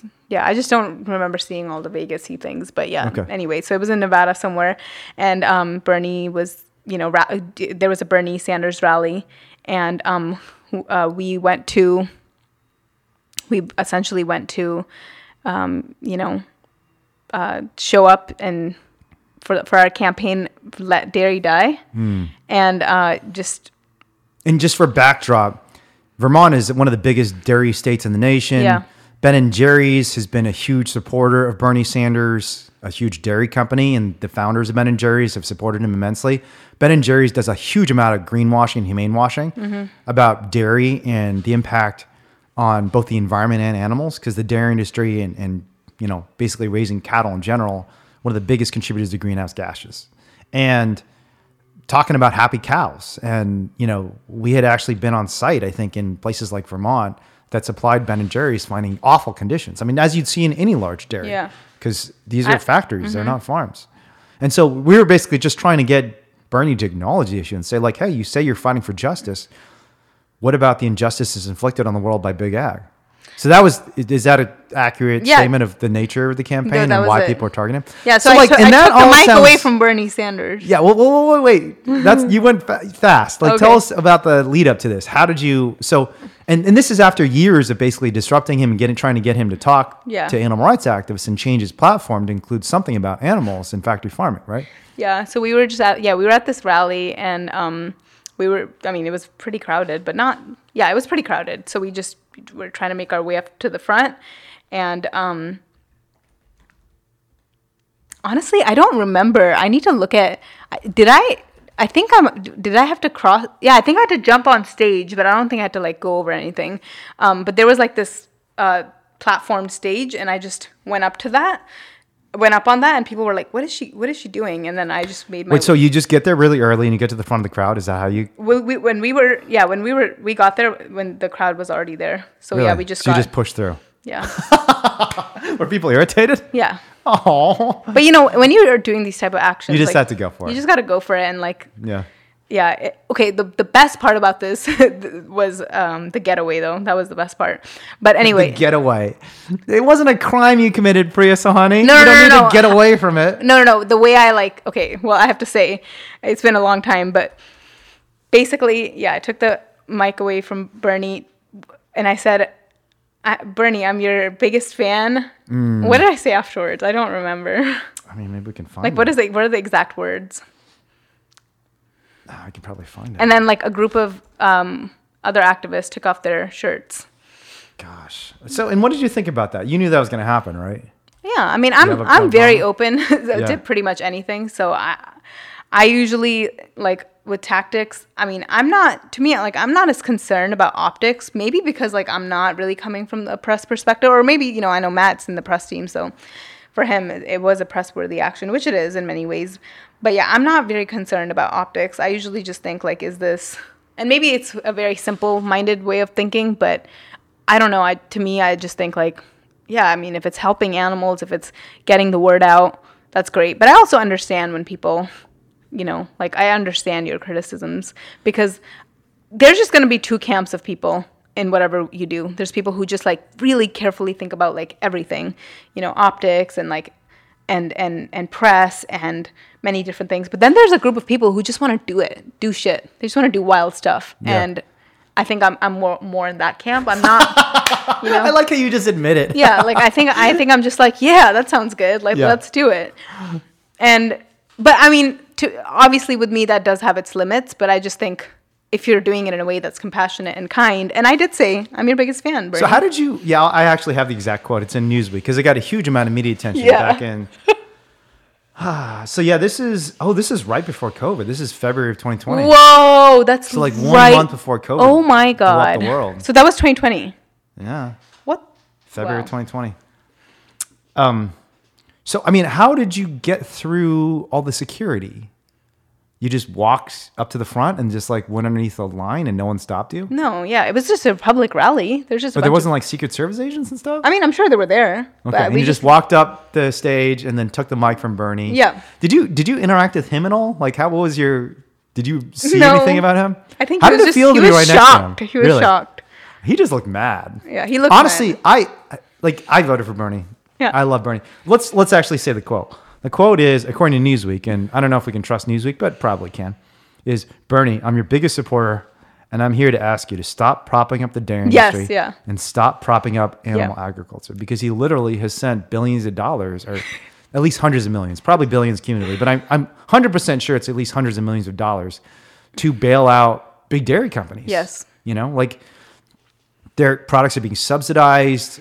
During COVID, when people could not sell their animal products because slaughterhouses were shutting down, the government was just basically paying them for nothing, paying them to torture and euthanize their animal, not even euthanize, exterminate all their animals.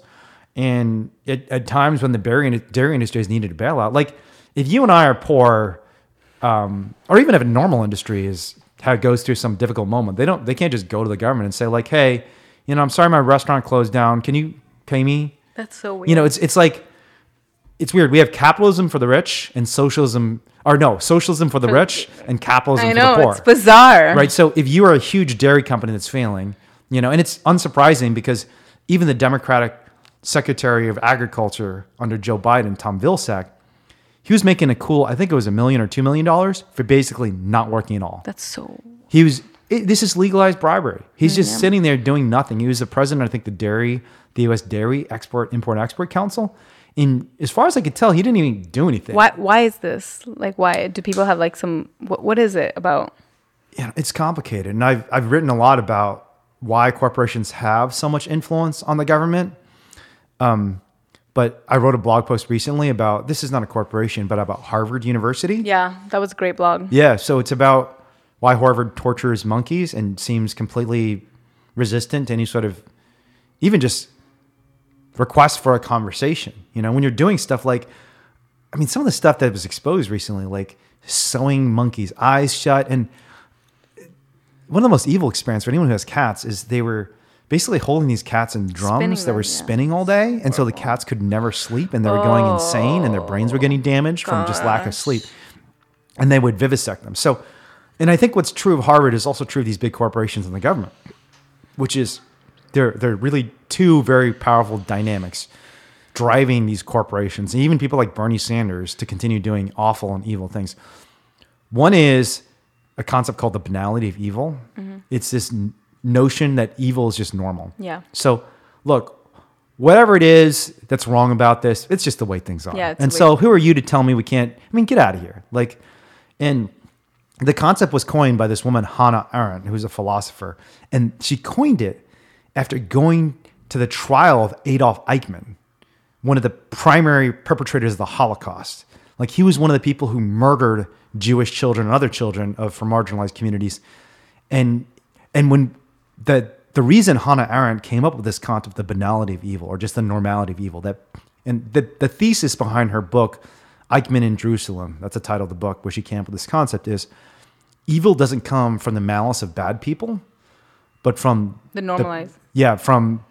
But from the inaction and the ignorance of good people. Wow. Right? And the reason she came up with this concept was when she went and listened to Adolf Eichmann's testimony, when they looked at all of his diaries, because strangely, he was like writing diaries while he was mass murdering millions of people, including children. What they realized is he wasn't really motivated by hate. Like he was just motivated by, honestly, a lot of the ordinary motivations all of us have in normal life. Like he wanted to do a good job at work. He wanted social status. Yeah, he wanted to be part of something bigger. He wanted to fit in. Exactly. He wanted to be a part of bigger something than himself, and didn't really think for himself about, is this the right way to act? He just thought, is this the normal thing to do? Well, if you were an officer in the Nazi army in the year 1942, absolutely. Mass murdering Jews was the normal thing to do. So, but the other thing, and I think this is kind of what happens for people like Bernie. Like when people ask him, well, why are you sending hundreds of millions of dollars to these big dairy companies? Why is Tom Vilsack getting $1 million of cool cash for doing nothing and then turning around and supporting all these subsidies for big ag companies? They just say, well, this is just the way things are done. And one of the reasons that line is always just, it burns my soul is because, the first time I heard that? Dog meat. Yeah, my dad said those words to me when I saw dogs getting beaten to death in China. God. He said, D, that's little brother. In Chinese, he said, this is just the way things are done here. The way things are done. In other words, it's normal.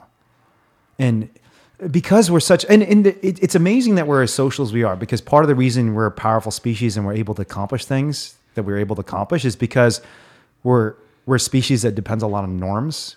We have these group commitments that what our group does, we do. The danger is that's great when the group's committed to something like compassion or, generosity. When the group says like, hey, we're all going to give 10% of our income to the poor. Great norm. Great that we think, oh, it's a normal thing to do. It is terrifying and evil and has to be stopped when the group norm is something like, let's kill people or torture animals or look to the side while an industry is devastating our planet and all the living beings on this earth and just pretend there's no problem. And that's what Bernie was doing, unfortunately. He was normalizing evil. But the other reason I think these things happen is because this doctrine of necessary evil. So it's not just that it's normalized.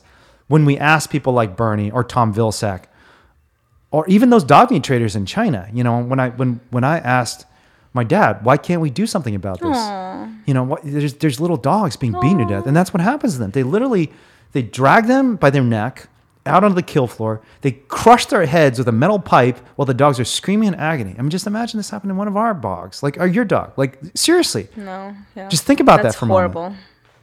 Like, I'm thinking about it right now, and I'm looking at Oliver and Pal. Yeah, I honestly don't think I can think about it. Yeah, I mean, it's like making me shake a little. Drives me crazy. It's a little, it's so dark. It almost does drive you to like real insanity. Yeah, the notion that someone you love could be dragged by their neck onto a kill floor, and to have someone beating their skull in while they're crying out in agony, but what justifies it to people like the folks at Harvard and even to Bernie Sanders because Bernie, he seems like a compassionate person to me. Yeah. And no compassionate person can see a baby cow trapped in one of those hutches that we've seen, where these babies are sitting on hard wood, like a 5 foot by 5 foot box, or thrown away into a dumpster, or thrown away just on the ground, which is, you've seen this, a living animal, sick, a baby animal just thrown in the desert heat, laying on the ground, slowly wasting away after she's so sick she can't even stand. There's no way Bernie can normally justify that. No. But in addition to saying, this is just normal, it's a banality of evil, it's inevitable, this is going to happen, is they say it's necessary, right? So to Bernie, he says, well, the economy of Vermont depends on this, or the people of America, they just need to eat. And what are you going to say? Like, people aren't going to eat? What are you, crazy, right? Like, it's necessary. Yeah. And interestingly, when Hannah Arendt was studying the Nazis, she found they made the same argument. Yeah. Like, one of the things that Himmler said, Heinrich Himmler, who was also one of the perpetrators of the Holocaust, is he said something, and I'm paraphrasing now, we have to kill their kids to save ours. Yeah. They had been convinced that it was necessary to kill children. And this is so normal. This has been normalized throughout history because it has. During the 1600s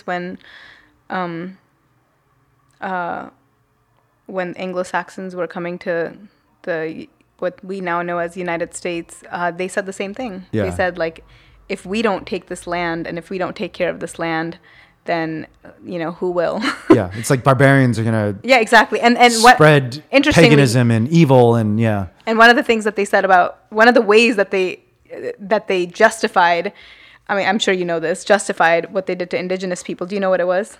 No. They said, they're not human. Well, no. They're not human.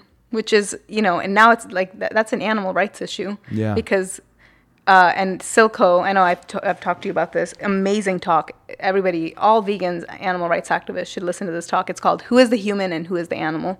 Where she talks about how certain people, the way that they've been treated, well, the way we define human is, unfortunately in this day and age, is what it means to be a certain type of human, and certain humans are treated as less human because the way that we justify violence against them is by saying, well, they're not human, so we can do X, Y, and Z. Anyway, the conclusion of that talk is, sorry, I know we went off on a tangent, is if we are to change the world and address and end racism, then we have to look at what's happening to animals.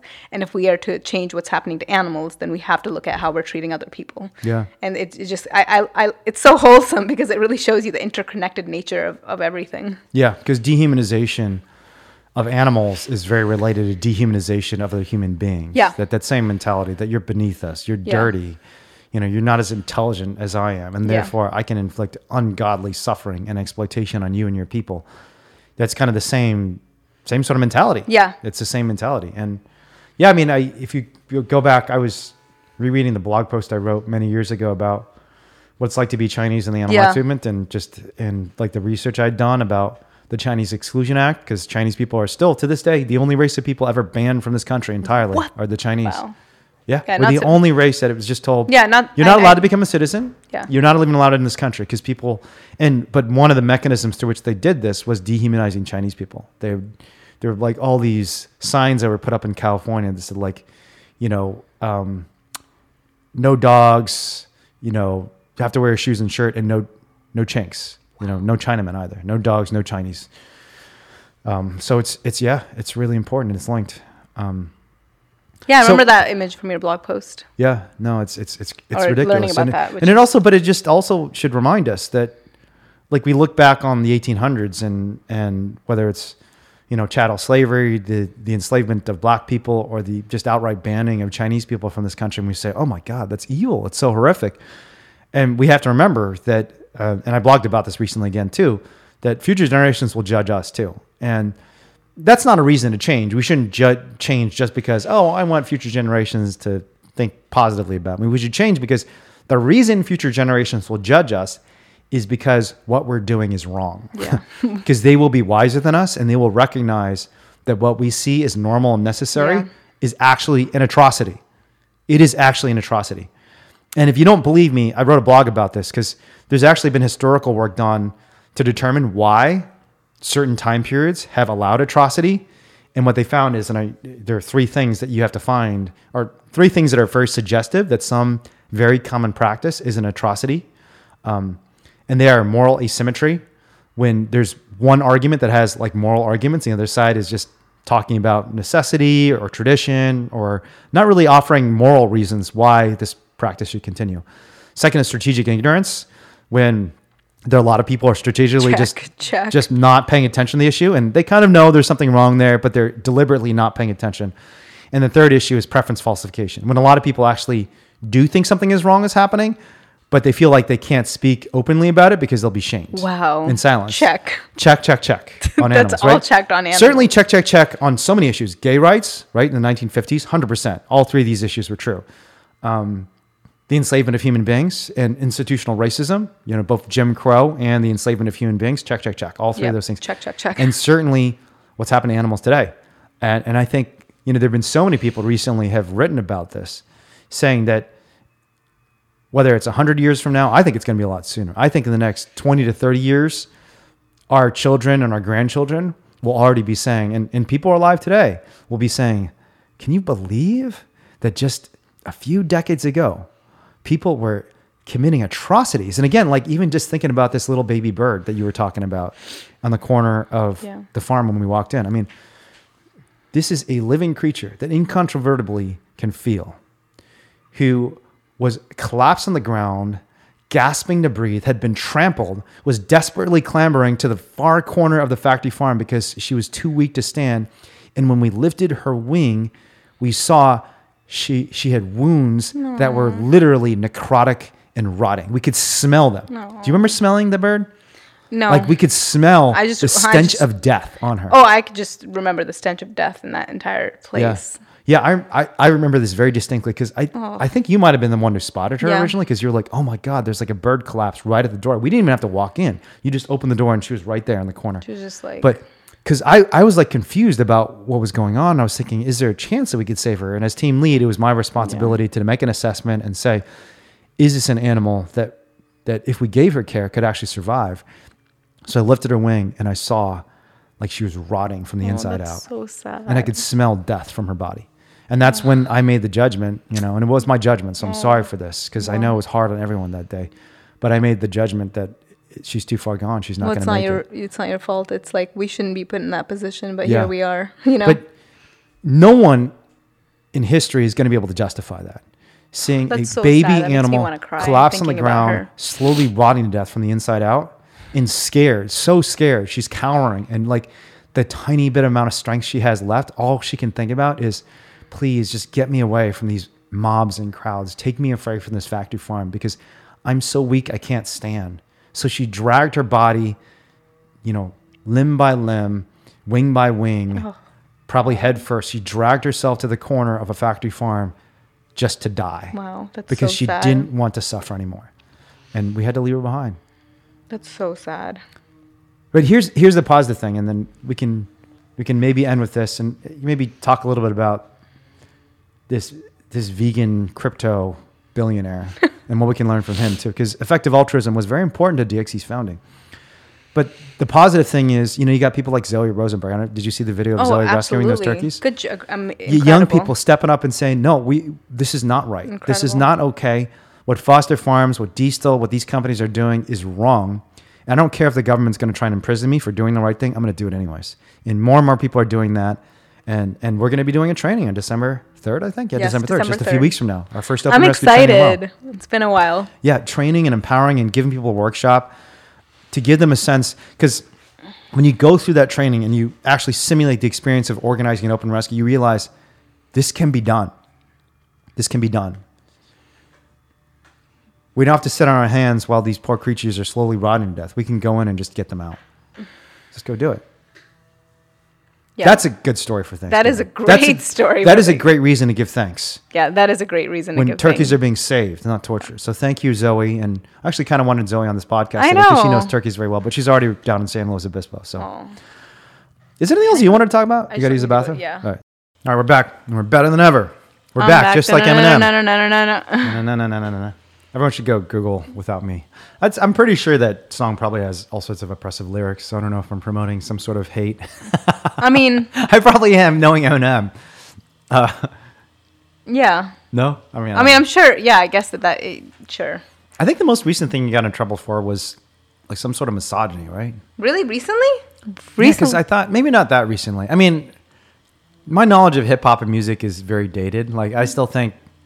Yeah, what do you consider? I think Eminem's been Eminem for me sounds recent.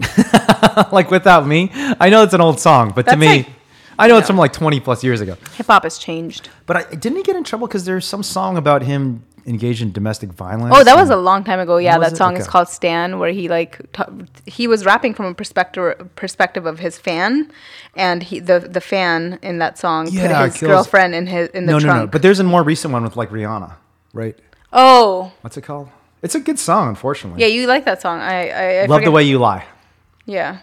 What about it? There's a lyric where I think he talks about like burning a house down with his girlfriend in it.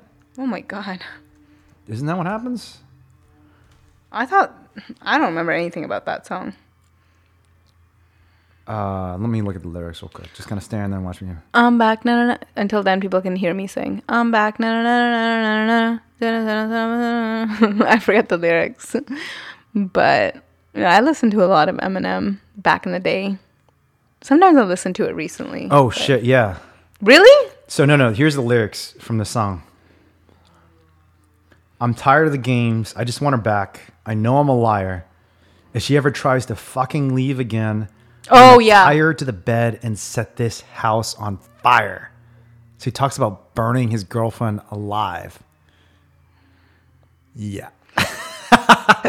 You want to take back your support from Eminem, Priya, Sawhney? I'm just kidding. No, I don't want to. I know it's art and, there's big debates about these sorts of things, but that's pretty No, I'm dark. not taking back my support. It's just, I mean, honestly, it's just like an absurd conclusion of this, like of a culture where people just get obsessed with each other. Yeah. I'm just, it's a critique. It should be a critique of the culture. Yeah. We were talking about this earlier. Yeah. The culture has created this like sort of like obsession and like possessiveness of people, which I mean, I've engaged in too. So, But I mean, it is a distinctly yes, that is male thing to like kill. And I'm not justifying that. That's fucked up, Eminem. If you're listening to this, that's not cool. You're literally killing. Yeah. But yeah, I do think, women do this too. Like it usually doesn't manifest in violence, at least physical violence, but it does manifest in ways that are super like harmful and not and ethical. This funny, another, what's that, orthogonal segue. But one thing I've noticed is I have done messed up things to my partners, and I'll be the first one to admit. And I'm also engaged in I've been possessive behavior. Well, not just possessive, but downright violent. And women get away with so much bullshit. Yeah.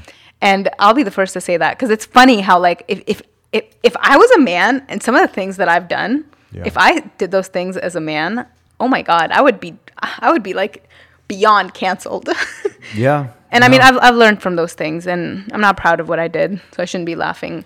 But yeah, I do think like we should hold each other to a higher standard, regardless of gender. Yeah, no, it's very brave of you to say. And as someone who was your partner, I will say, like, even when there was disagreement or things were south, I always like understood that at root you were coming from a good place. Always. Thanks. I always felt that way about you. Thank you. Even when I was feeling incredibly frustrated or angry or whatever it was. Yeah. You know, and I know, like, I certainly have my failings too, and I'm trying to get better. Thanks for forgiving me. I mean, I just think like a lot of stuff happens to people in their childhood, and I'm not ashamed of like myself now or, you know, my actions, so I can talk about it openly. And because I'm a woman and I can get away with this stuff, literally no one's going to look at me and hold it against me and be like, yeah, I heard that, like, you're an abuser. Like, no one's going to say that. And that's messed up, honestly. I don't think we should do that to anybody. We should. So you're saying is people should hold you accountable for being, just kidding. I'm kidding. I've just.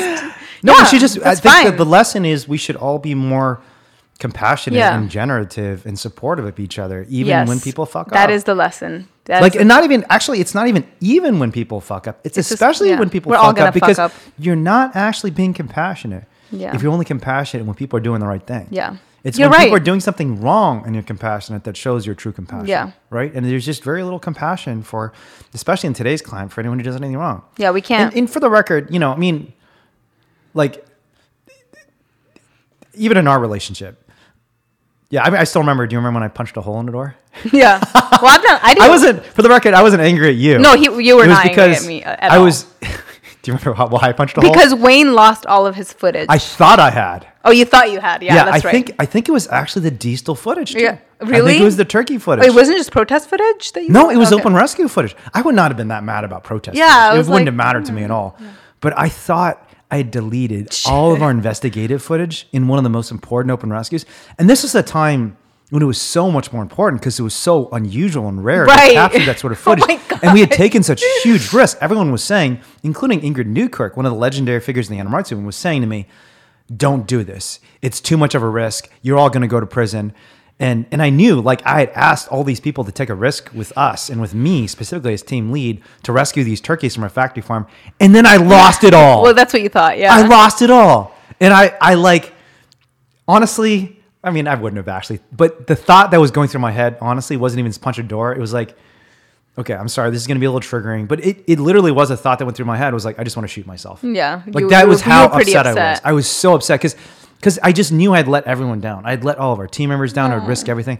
Like Diane, beautiful, powerful Diane, powerful human being, but physically, you know, she struggled through that rescue. Do you remember how hard it was? I remember that. Like it was it was cold, walking through ravines, and she was like lying in the weeds outside of this massive factory farm that stinks, just trying to be the best lookout she could be. And, you know, there's so few people who were willing to do this sort of work back then because everyone was scared. Everyone thought the government's going to come after you. The industry's going to come after you. We had all these legal arguments, and we've won now in court. So we know some of these legal arguments prevail, especially when the government's asleep at the wheel and allowing this stuff to happen.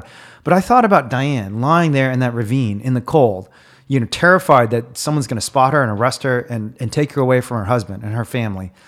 And I thought about these baby birds whose story needed to be told, you know? What was it? What were the two names? Sarah and Angie. Yeah. Do you remember? I was thinking like, oh my God, we shot all this beautiful footage. Like for Sarah and Angie and for the ones we lost, because we lost some of them. You know, a lot of them died from astrovirtualosis. Yeah. I was thinking about these poor baby birds coughing and desperately trying to breathe and dying because they couldn't breathe, even after we had taken them out. And I thought, that's all been lost now. It's going to be forgotten by the world because I fucked up. And so, but anyways, you were pretty upset at me. You're like, what was I upset? You're upset. I was like, you were like, what is wrong with you? Whoa. You just broke a hole in our door. You I just guess punched the door. I was and there's a hole there now. And then, that did annoy me. That might be the last time I got super angry that I can remember. I don't get angry that often. And I think I did apologize. But still, the point is, the reason I was able to apologize was because I knew you'd forgive me. Yeah. You know, and I was like, okay, I did act in a way that was totally inappropriate. That was honestly pretty violent. Like that's a threatening thing to have someone just punch a hole in a door. Yeah. You know? To be fair, I wasn't like afraid for my safety. Yeah, you weren't. Right? I mean, because you knew I don't think you knew exactly why I was mad, but you're just like, what the hell is going on? Yeah, see, There's a hole in our door. I think I was a little bit more well, I guess I would respond the same way now if somebody did that. No, if someone just randomly punched a hole in the door, be like, it's like appropriate to respond in a very negative way and say, that's not cool. I don't like when people like break things. Yeah, I mean, I don't normally do that, but I talked to you about this before. I think I shared this with you. I still, It's a weird thing because even though I have grown a lot and I feel like a much healthier and more secure person than I was when I was a kid, I still have these weird flashes sometimes where, and like it comes out in strange moments where they're inexplicable and honestly sometimes aren't even that big of a deal. This was a big deal because I thought, oh my God, we just went from being on national television and being able to tell this really important story around Thanksgiving. You know, my mom's dying and I was like going through a lot of intense stuff. Yes, a lot of intense stuff. Do you remember Flash died around that time? I don't know if do. Flash died right before that or right after. Right after your mom passed away. Yeah, that was a hard time. But, you know, I still have these moments where like I feel like that same compulsion, just like there's this weird emotional flash through my brain that just says like, you should just shoot yourself. And it's like, wait a minute, why would I do that? That's ridiculous. But it's what you're saying about childhood. And there are these things that just leave marks in us as children. And for me, it was this deep sense of self-loathing, you know, that still comes out sometimes. And it's, you know, even in my day-to-day life, like I very rarely think anything I'm doing is particularly good. I just always think like, everything I'm doing is kind of crap. And, you know, that's not healthy either necessarily, but. What you just said made me think of this one. I was listening to this one woman's podcast and she talks about how like our thoughts are not our own and we have this internal dialogue, and she actually says, she's like, I think we have a parasite in our mind. Yeah. Because like, how do you explain that stuff? Like, why am I having these weird thoughts of doing horrible things? And if you think of it from that perspective, like some people are just so like, and it's even the quote unquote worst amongst us, they're so attached to that inner dialogue in their head, because I truly don't think that that's me. Like I don't know what the voice in my head is, but I know it's not my own. That we identify with it and we think it's us, and it's like telling us to do all these horrible things, including justifying, you know, atrocities. Yeah. No, I agree. Like it's not us. It's whether you think of it from like a metaphysical perspective or just, you know, it's our programming. It's like social conditioning, our childhood trauma. Like it's not us. Yeah, and I think that's such a great way to frame it as a parasite. Yeah. Because if you can see it as something separate from you, then it feels feasible to change it or challenge it, right? If you feel like my anger is just a part of me, and I'm not a particularly angry person. I'm actually kind of surprised that you're not at all. Yeah, I just don't get angry. Yeah, you don't. I and really especially don't. like recently, I don't. Yeah. Or maybe it's because I don't. Honestly, I don't think I've been angry a single time since my mom died. Yeah. Like that's not true. I get angry about violence against animals, but I've never felt out of control. Yeah. Like the anger I'm thinking to myself, I want to channel this anger. I want to feel it. You know, I want to feel it, and I want people to feel how angry I am. Yeah, we should feel angry about certain things. But I don't feel like I've been out of control. Maybe since that incident when I punched a hole in the wall. I really do think. Or not in the wall, the door. I really do think like. I know this is such a segue, but like I really do think one of the things that makes me, and I think definitely you, stronger is we don't identify with that voice in our head. Yeah, I know it's not me. Even the worst things that I've done, I'm able to just recognize that that's something like that was not good. And I'm just like able to give myself like a chance. I can change, and I'm changing right now in this moment. And I think that gives you a certain amount of self-confidence, because so many people are just like, this is the way that I am. and I feel sad because I'm like, you don't have to be that way. Like you're not always anxious, you're not always depressed, you're not always, I know some people might not agree with that perspective, because I know some people have a different view about clinical depression, and I totally understand that perspective too. Yeah. But yeah, I just don't think I'd identify with that, like that voice in my head, because I know it's not me. Yeah, there's this little demon on your shoulder telling you literally that you're worthless, that you can't do it. And yeah, and it's weird because on the one hand, that demon is very much in my internal dialogue, but you're right. I do kind of separate myself from it, because I'll like write a blog post and think that was complete shit. But it doesn't make me think like, oh, everything else you write is going to be complete shit, so never write again. Yeah. I just think, oh, that's like an interesting perspective. And this relates to something I talked to Robert about. Robert Yamato, the monk, was on the podcast briefly for a hangout conversation. We were talking about how meditation allows you to separate yourself from your subjectivity. Like normally people are so trapped by their feelings and their perspective. And the Eastern philosophy has always been to broaden that and think about the other living beings around you. Think about your community. Think about your nation, and think about the entire universe of life. And the more broad your perspective becomes, and the more in touch you are with all the different feelings and subjectivity and consciousness in the world, the wiser you become, because you can I know you've heard me say this before, but I'll say it again, because it's as if you've gone from looking at the universe through a pinhole where all you can see is darkness, other than this tiny little pinhole that you can see. And it's like, I can see like a little part of Priya's eye. And now I can see a little part of her ear. And I don't know what Priya is, but it's a very limited vantage point to opening your eyes and seeing the entire world the way it is. Yeah. It's just, we understand that when it comes to our own physical eyes, but when it comes to our philosophical and spiritual eye to the universe, we're closed off. We don't realize it. We're so closed off. And when meditation allows you to expand that, then suddenly you can detach yourself from the experience of any one emotion that this vessel, this thing that you call you or me, this one living being, our attachment to that one very, very narrow perspective suddenly goes away. In the same sense that if you could see the entire universe rather than just looking at a little pinhole and like, I can't tell what the heck's going on. If the world suddenly lit up, you wouldn't want to go back to the pinhole, right? You want to see the world the way it is, and not just like look at because you can't figure anything out. You're just constantly confused, and like even reading, if you could only see through a pinhole and you only saw like one tiny part. I'm looking at Metamucil. It's funny. TMI. TMI. It says meta. It's meta. That's so shit! cool. Pretty meta. So it's not just Metamucil. It's meta. Yeah. Mucil.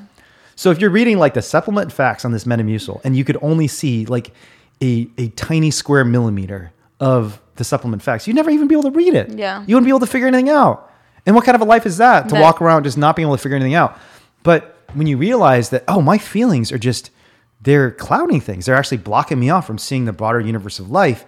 Then it does sort of feel like, I've heard this is what happens when people take LSD. We just talked about how one of our friends took LSD recently and had this like experience where they're suddenly happy and just like the anxiety just disappeared. It went away like a fog. And it's because once you open things up, you just don't feel as confused and uncertain. You just see the world the way it is. And the world is a dangerous place. There's a lot of violence and cruelty. There's a lot that needs to change. It's also a beautiful place with a lot of amazing living beings, and including human beings. Like psychedelics have the same effect as like meditation. What it's doing is it's reducing your brain activity. Yeah. I know we talked about this so many times on the podcast, but like reduction of brain activity, like it's because our brain is a filtration mechanism for reality. It's not I'm not perceiving reality. It's filtering it out, which is so bizarre to me. Yeah. So when you meditate, you are more like you're literally more connected because you're not filtering out reality. Yeah. No, I agree. It's bizarre. Yeah. I should meditate more. I think I told you, when we first, I think I started meditating. Yeah, you did. I was the one who first encouraged you to meditate. Oh my gosh, it was so hard. I remember when I used to tell you that your goal is to get to this place where you just feel like you're flying, yeah. You're connected to everything, and you're you did tell me that out of body experience, and it's weird. I had this. There's this feeling that's associated with it too. It's not just conceptual. It's not just about your perception, your thoughts. It's like this weird feeling you get when you're meditating intensively, and like the way I describe it is, it's like I'm flying outside of my own body, and suddenly I'm just can see the world. Yeah, and that's amazing that you're able to do that in such a short amount of time. Yeah, in 10 minutes usually I can get there, and it's weird because that is really odd. Yeah, because when you're in that phase, it just feels the world feels very differently, and when you come back, it's kind of confusing, honestly, because it does kind of feel like when you come back into your body, it does feel like, oh my gosh, I'm stuck in this little. I'm looking through the pinhole again. I'm stuck. I can't see anything.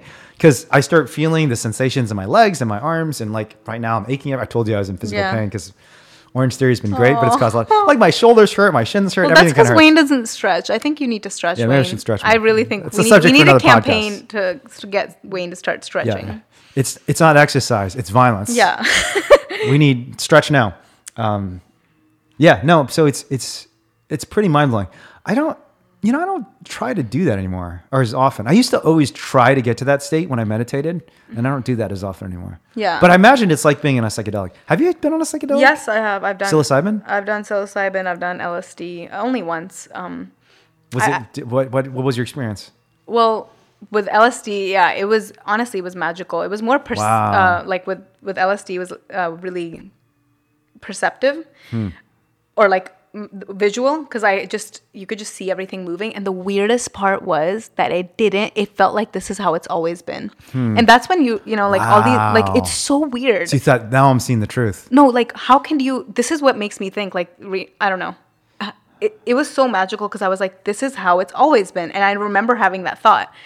I've never experienced this before in this body. What does this mean? What were you saying? I was just seeing like when I would look at the floor, I would just see like images and patterns, and I would just see like, it was just this feeling of, just this reverence for life is the best way I can describe it. Like I would look at a tree and be like, wow, like just feeling like this glory, like I'm alive. And it was really incredible. But just feeling like it's not that different from being, from normal life. And I just remember looking at, because at that time I was, with my partner, and I could just feel the essence of like their being. And it was just so, and it's like I felt like I could truly see everything clearly. And I was like, wow, I see this person right in front of me and I know who they are. Like it was so, I can't describe it. I can't. And I just remember, I think I even have like an audio recording of us like talking and laughing, because I was like, I need to remember this. And I remember thinking like, wow, we are alive on this planet and we're fighting for animals. How many people can say they are doing what we're doing? And it was just this like incredible love for myself and like everybody around me. Wow, that's beautiful. Yeah, but I don't know. I haven't really wanted to do it again, because it's like... Yeah, it's so powerful. Yeah, sometimes... Why, is it because you just think it only goes down from there? Or why? No, I just...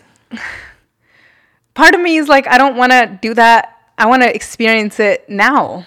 I want to experience it in this moment, because the thing that's like, all of that is available right now. It's just that I'm not perceiving it. Like there's nothing that incredible. People think like I thought I was going to do LSD and it was just going to be so like, you don't feel that different. You literally feel like this is it. Like I've just been perceiving things differently. Yeah. You're just looking at a tree and now it's like the green is just incredible. It's like nothing's changed. It's just I'm actually seeing it for what it is. Yeah. Interesting. So yeah, I mean, part of it is I would rather meditate more, because, somebody described this, like my friend Priya, who's incredible. I love her. She's so, like the way she describes things in her writings, she was talking about how she's done a lot of psychedelics, and I still like, would do psychedelics once in a while, but she described it as like looking through a microscope. And she said, you can't always look through a microscope. You have to like open your eyes and like, but it allows you to see things more intensely. Yeah, like you can't walk around life with a mic. And I was like, that's a really good way of putting it. Like, I don't want to. The flip side of my perspective on Ananda, that I'm trying to open things up, but like looking at things intensively and carefully and seeing things as they are. Yeah. Is important too. You don't want to go broad, but you also want to go deep. Yeah. And that's like a way to go deep. Yeah, it's pretty fascinating. It definitely makes me want to try psychedelics when I hear experiences like that. I know of at least 2 people who've become vegan because of psychedelic experiences. Yeah. One is Ben. Is he still vegan? Ben, of course he is. Oh, okay. Are you fucking kidding me? He just actually, he just pled out of a case in North Carolina. Oh, okay. That's awesome. So he was one of the people who was charged for the North Carolina case that I was convicted of in a felony. And he and Jake just got really great deals and they're resolving the case. But pretty sure he had an experience with a psychedelic that made him feel connected to the other life. And then another friend of mine that I met recently, Erin, who's doing a master's in bioethics at Harvard. And I've been working with her a little bit on this Harvard stuff, which I blogged about. And I'm about to pitch an op-ed about what's going on at Harvard. And she told me the same thing, that she had this psychedelic experience and realized how connected all life was, and just thought, oh my gosh, I've been eating animals. I've been eating living beings and I can't do this anymore. And she's become just an incredibly powerful and just... Only got to know her recently, but really incredible animal advocate. Yeah, and she's on the board of the Safe. That's awesome. I think there's certain people, and I don't think I'm one of them, like not to be arrogant, even though I don't think it's like a thing to be arrogant about. There's people who get set in their ways, and they do the same thing, and they think the same way. And I think if you're somebody who's like that, and you think I might be missing out on different perspectives, that might be pretty... And honestly, maybe that's true for me too. Maybe, I mean, I'm sure I would learn something every time too. So I do think it is helpful for a lot of people, because it helps you broaden your perspective in many ways. Yeah, I mean, I think there are 2 reasons I haven't done any psychedelics or any drug. One is maybe kind of a dumb reason, and maybe honestly a little messed up and a little arrogant, which is that I kind of feel like I'm better than that. I don't need to do that. I can get there without it, So and I think the reason I think it's a little messed up is I think part of it is just the indoctrination of the Reagan era. Yeah. Just say no to drugs. That sort of thing. There's like still part of me that thinks like, these drugs are kind of dangerous, right? And like, the reality is almost all substances affect your brain in some way. Like so coffee, it's just, too. I really like what people have been saying recently, like Michael Pollan about plant medicine. Just instead of thinking about these things as drugs, like psilocybin is just from a mushroom. It's eating a mushroom. And Just like eating potato chips Yes. or French fries or sugar will give you a little sugar rush. Exactly. A mushroom might give you spiritual awakening. Yeah. So that's reason one. And I don't think that's like the best reason. But reason two is... I agree. I don't think that's the best reason. Yeah, reason two is maybe not the best reason either. But, well, there might be other reasons too. So it doesn't ruin your streak of being... Yeah. Like I kind of like just being the sober one, being the one. And I think it's actually... I think soberness is more about consistency than like you can still be sober and like have but being able to say, because I think... this is where kind of optics and reality converge. And I don't think you should do things just for optics. Yeah, I don't think so either. I think the optics around animal rights activists and especially like radical environmentalists and animal rights supporters who are doing direct action is they're all hippies who are out of control and, counterculture types who are doing weed and are doing weed. I think you've made fun of me for saying doing weed. I think you say smoking weed or using weed, right? So whatever it is. I think there's immense value to saying, look, I'm actually in many ways a pretty conservative person. I don't take risks unnecessarily. That's true, but I really don't. And that's true about me. I'm actually kind of a rule follower. You are. You really are. Who likes... See, this is where you and I are so different. No, we are different. I like structure. I like chaos. You're I think what did I call you? I called you a earthquake, hurricane. No, what was that? I used to call you a...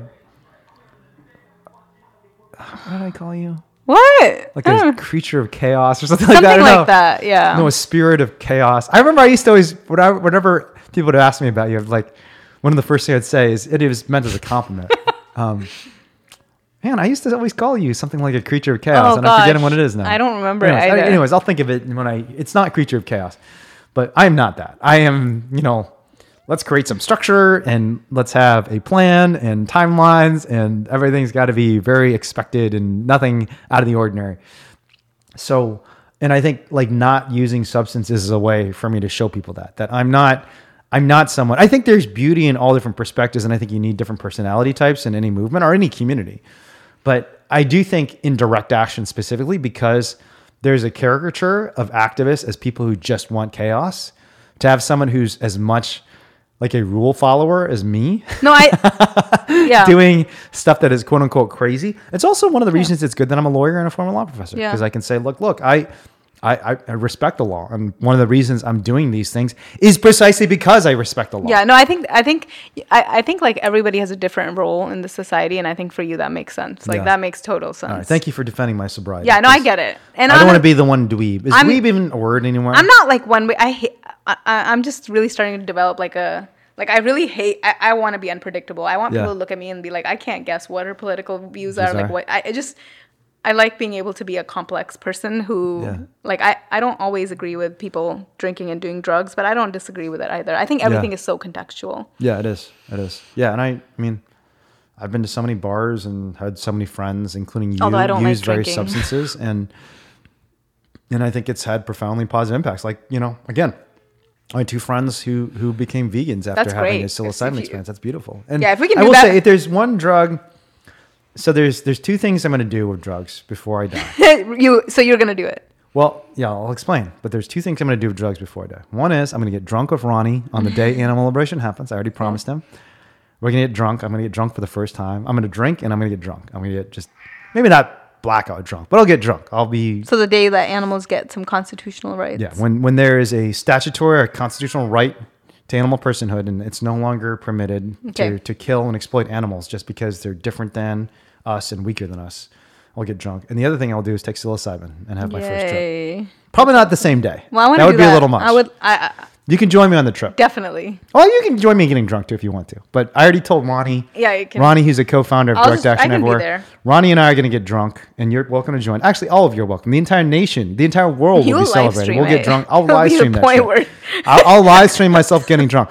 This is the reason we all need to fight for animal liberation, just so you can see and laugh at me when I get drunk for the first time at the age of 45. That's 4 years from now. We don't have a lot of time for animal liberation. All right, let's do it. But the other thing is I'd like to have a psilocybin experience. I think that would be really... Yeah, I'd like to eat some of these mushrooms. Well, I told you, I didn't... Yeah, I think I've told you, like, when I did psilocybin, it was directly after Lisa passed away, and there was something, like, I could feel her presence, and it was just very... Yeah, it was really profound. Yeah. And, yeah, I was going through a lot of stuff in my life, and I just had this really incredible conclusion where I know I've heard it before, but we've all heard people you love are a part of you. I felt that. I was like, there's no such thing as me. Like it's a culmination of everybody I love and care about. Like they're right here. Yeah. And that kind of makes me want to take psilocybin. Because I want Lisa, I want to feel her a part of me. She is, but I'm still kind of hurting from that. Oh, I miss her so much. And we still have to have that memorial for her. It's been over a year now. What an angel. So she was an angel. Well, all right. Anything else you want to talk about before we close? Any other advice for people around Thanksgiving? I think my only advice for people around Thanksgiving would just be to be honest to yourself and others around you, and do your best, because there's a lot of pressure to do things a certain way. And I think as long as you're speaking truth to power and bringing the animal's perspective, you can't go wrong when you do that, especially if you're being like kind and compassionate with others. You're here. Good words to end by. I know I promised we'd talk about Sam Bankman-Fried and the crypto stuff, but we'll talk about that on another occasion, because I think that's enough of a segue. I'll have a conversation with somebody else, because honestly, Priya's not too into crypto or effective altruism. No. I was mostly interested in talking to you about it, partly because I just want to talk about it, because I have all these thoughts about it that I've been wanting to get off my chest. I don't even know who this guy is. Sam Bankman-Fried is a billionaire, or actually a former billionaire. He's no longer a billionaire because I think he lost almost all of his wealth. So was he intentionally dishonest? Well, that's a big question, and I have a lot of thoughts on that. That I think people there's been a massive rush to judgment. It's weird because you'd think I'd be one of the people rushing to judgment, because I already mentioned that he kind of drifted away from animals and is doing this futuristic stuff. And even when he was doing animals, a lot of his money was going to stuff that I thought was counterproductive for the animals. But my limited interactions with him, I think he's a good human being who is caught up in a movement that has norms that are often not productive for getting or not honest ourselves or the world into a better place. And, totally. And that's effective altruism. And I identify as an effective altruist. And I'm imagining a blog post. I want to write a blog post with the title, How Effective Altruism Can Bounce Back from This. Because I think effective altruism is a beautiful movement that has really powerful potential to change the world for the better. But there are certain norms that have developed within that movement that are bad. Yeah. And, I could be wrong about that, but I'd like to write about them. But I'll write about them on another time, and I'll talk to them. I'm actually kind of hoping to have Ben on the podcast to talk about this, because Ben is in crypto. Yes. And he's a great guy, really profoundly wise human being. And I imagine he probably even knows Sam Bankman-Fried, because they're both in the crypto world. Imagine him knowing people. Yeah, he knows a lot of people. So, Yeah. So maybe I've actually texted Ben. He hasn't gotten back to me. Ben, you get back to me, okay? No, I'll be in touch with Ben about this, and maybe I'll have a conversation with him about it. But yeah, thanks for joining, Priya, as always. Yeah, thank you. I love doing podcasts with you. They're fun. They're fun. All right, thanks everyone. Until next time. Bye-bye. Until next time. I'm still at the end of that conversation thinking and rethinking about whether I should be taking some psilocybin. I'm just kidding. The record. I'm going to be sober until the day of animal liberation. But thanks to all of you for listening, especially on this holiday week. I know folks are probably busy and traveling, but really appreciate you joining that conversation. I want to encourage you all again to send in questions about podcasts. I'm going to try and give you a heads up about guests I'm going to have on the show, so you can offer me some questions specifically for specific guests and on specific topics. I also want to let you know about this training or workshop that Priya and I are organizing on December 3rd. If you happen to be in the Bay Area, there's no better place to understand the power each of us have to make the world a better place for animals, but also for ourselves, than the Open Rescue Experience. It's going to be in San Francisco on December 3rd from about 1 to 5 p.m. It's the first time I've done this in over 4 years, and it's a transformative, powerful workshop. So make it out if you can. If you're not in the Bay Area, I'm sorry. I'm not planning to do this via Zoom because it just isn't the same. But we are going to do it in Denver, probably on January 14th. So stay tuned for that. There's going to be a big trial summit, and it's looking like on January 14th at that summit, I'll be doing an all-day workshop similar to the one I'm doing in San Francisco in a couple weeks. I guess I should also say, if you're not already a subscriber to the Substack, simpleheart.substack.com, it's where we distribute these podcasts, and I give some of my commentary about the podcast. So please subscribe to that. And finally, please rate this podcast in whatever app you're using to play it. So whether it's Apple Podcasts, Spotify, what other apps are there? Google Podcasts, whatever podcast app you're using, please rate the podcast, comment on it, and share it with a friend, because we don't have a big marketing budget. We really don't have a budget at all. And we depend on people like you to share some of these stories. And certainly the stories, the true stories of turkeys at Thanksgiving are stories that need to be spread. Thanks so much. Hope you're having a happy holiday, and I'll see you next time.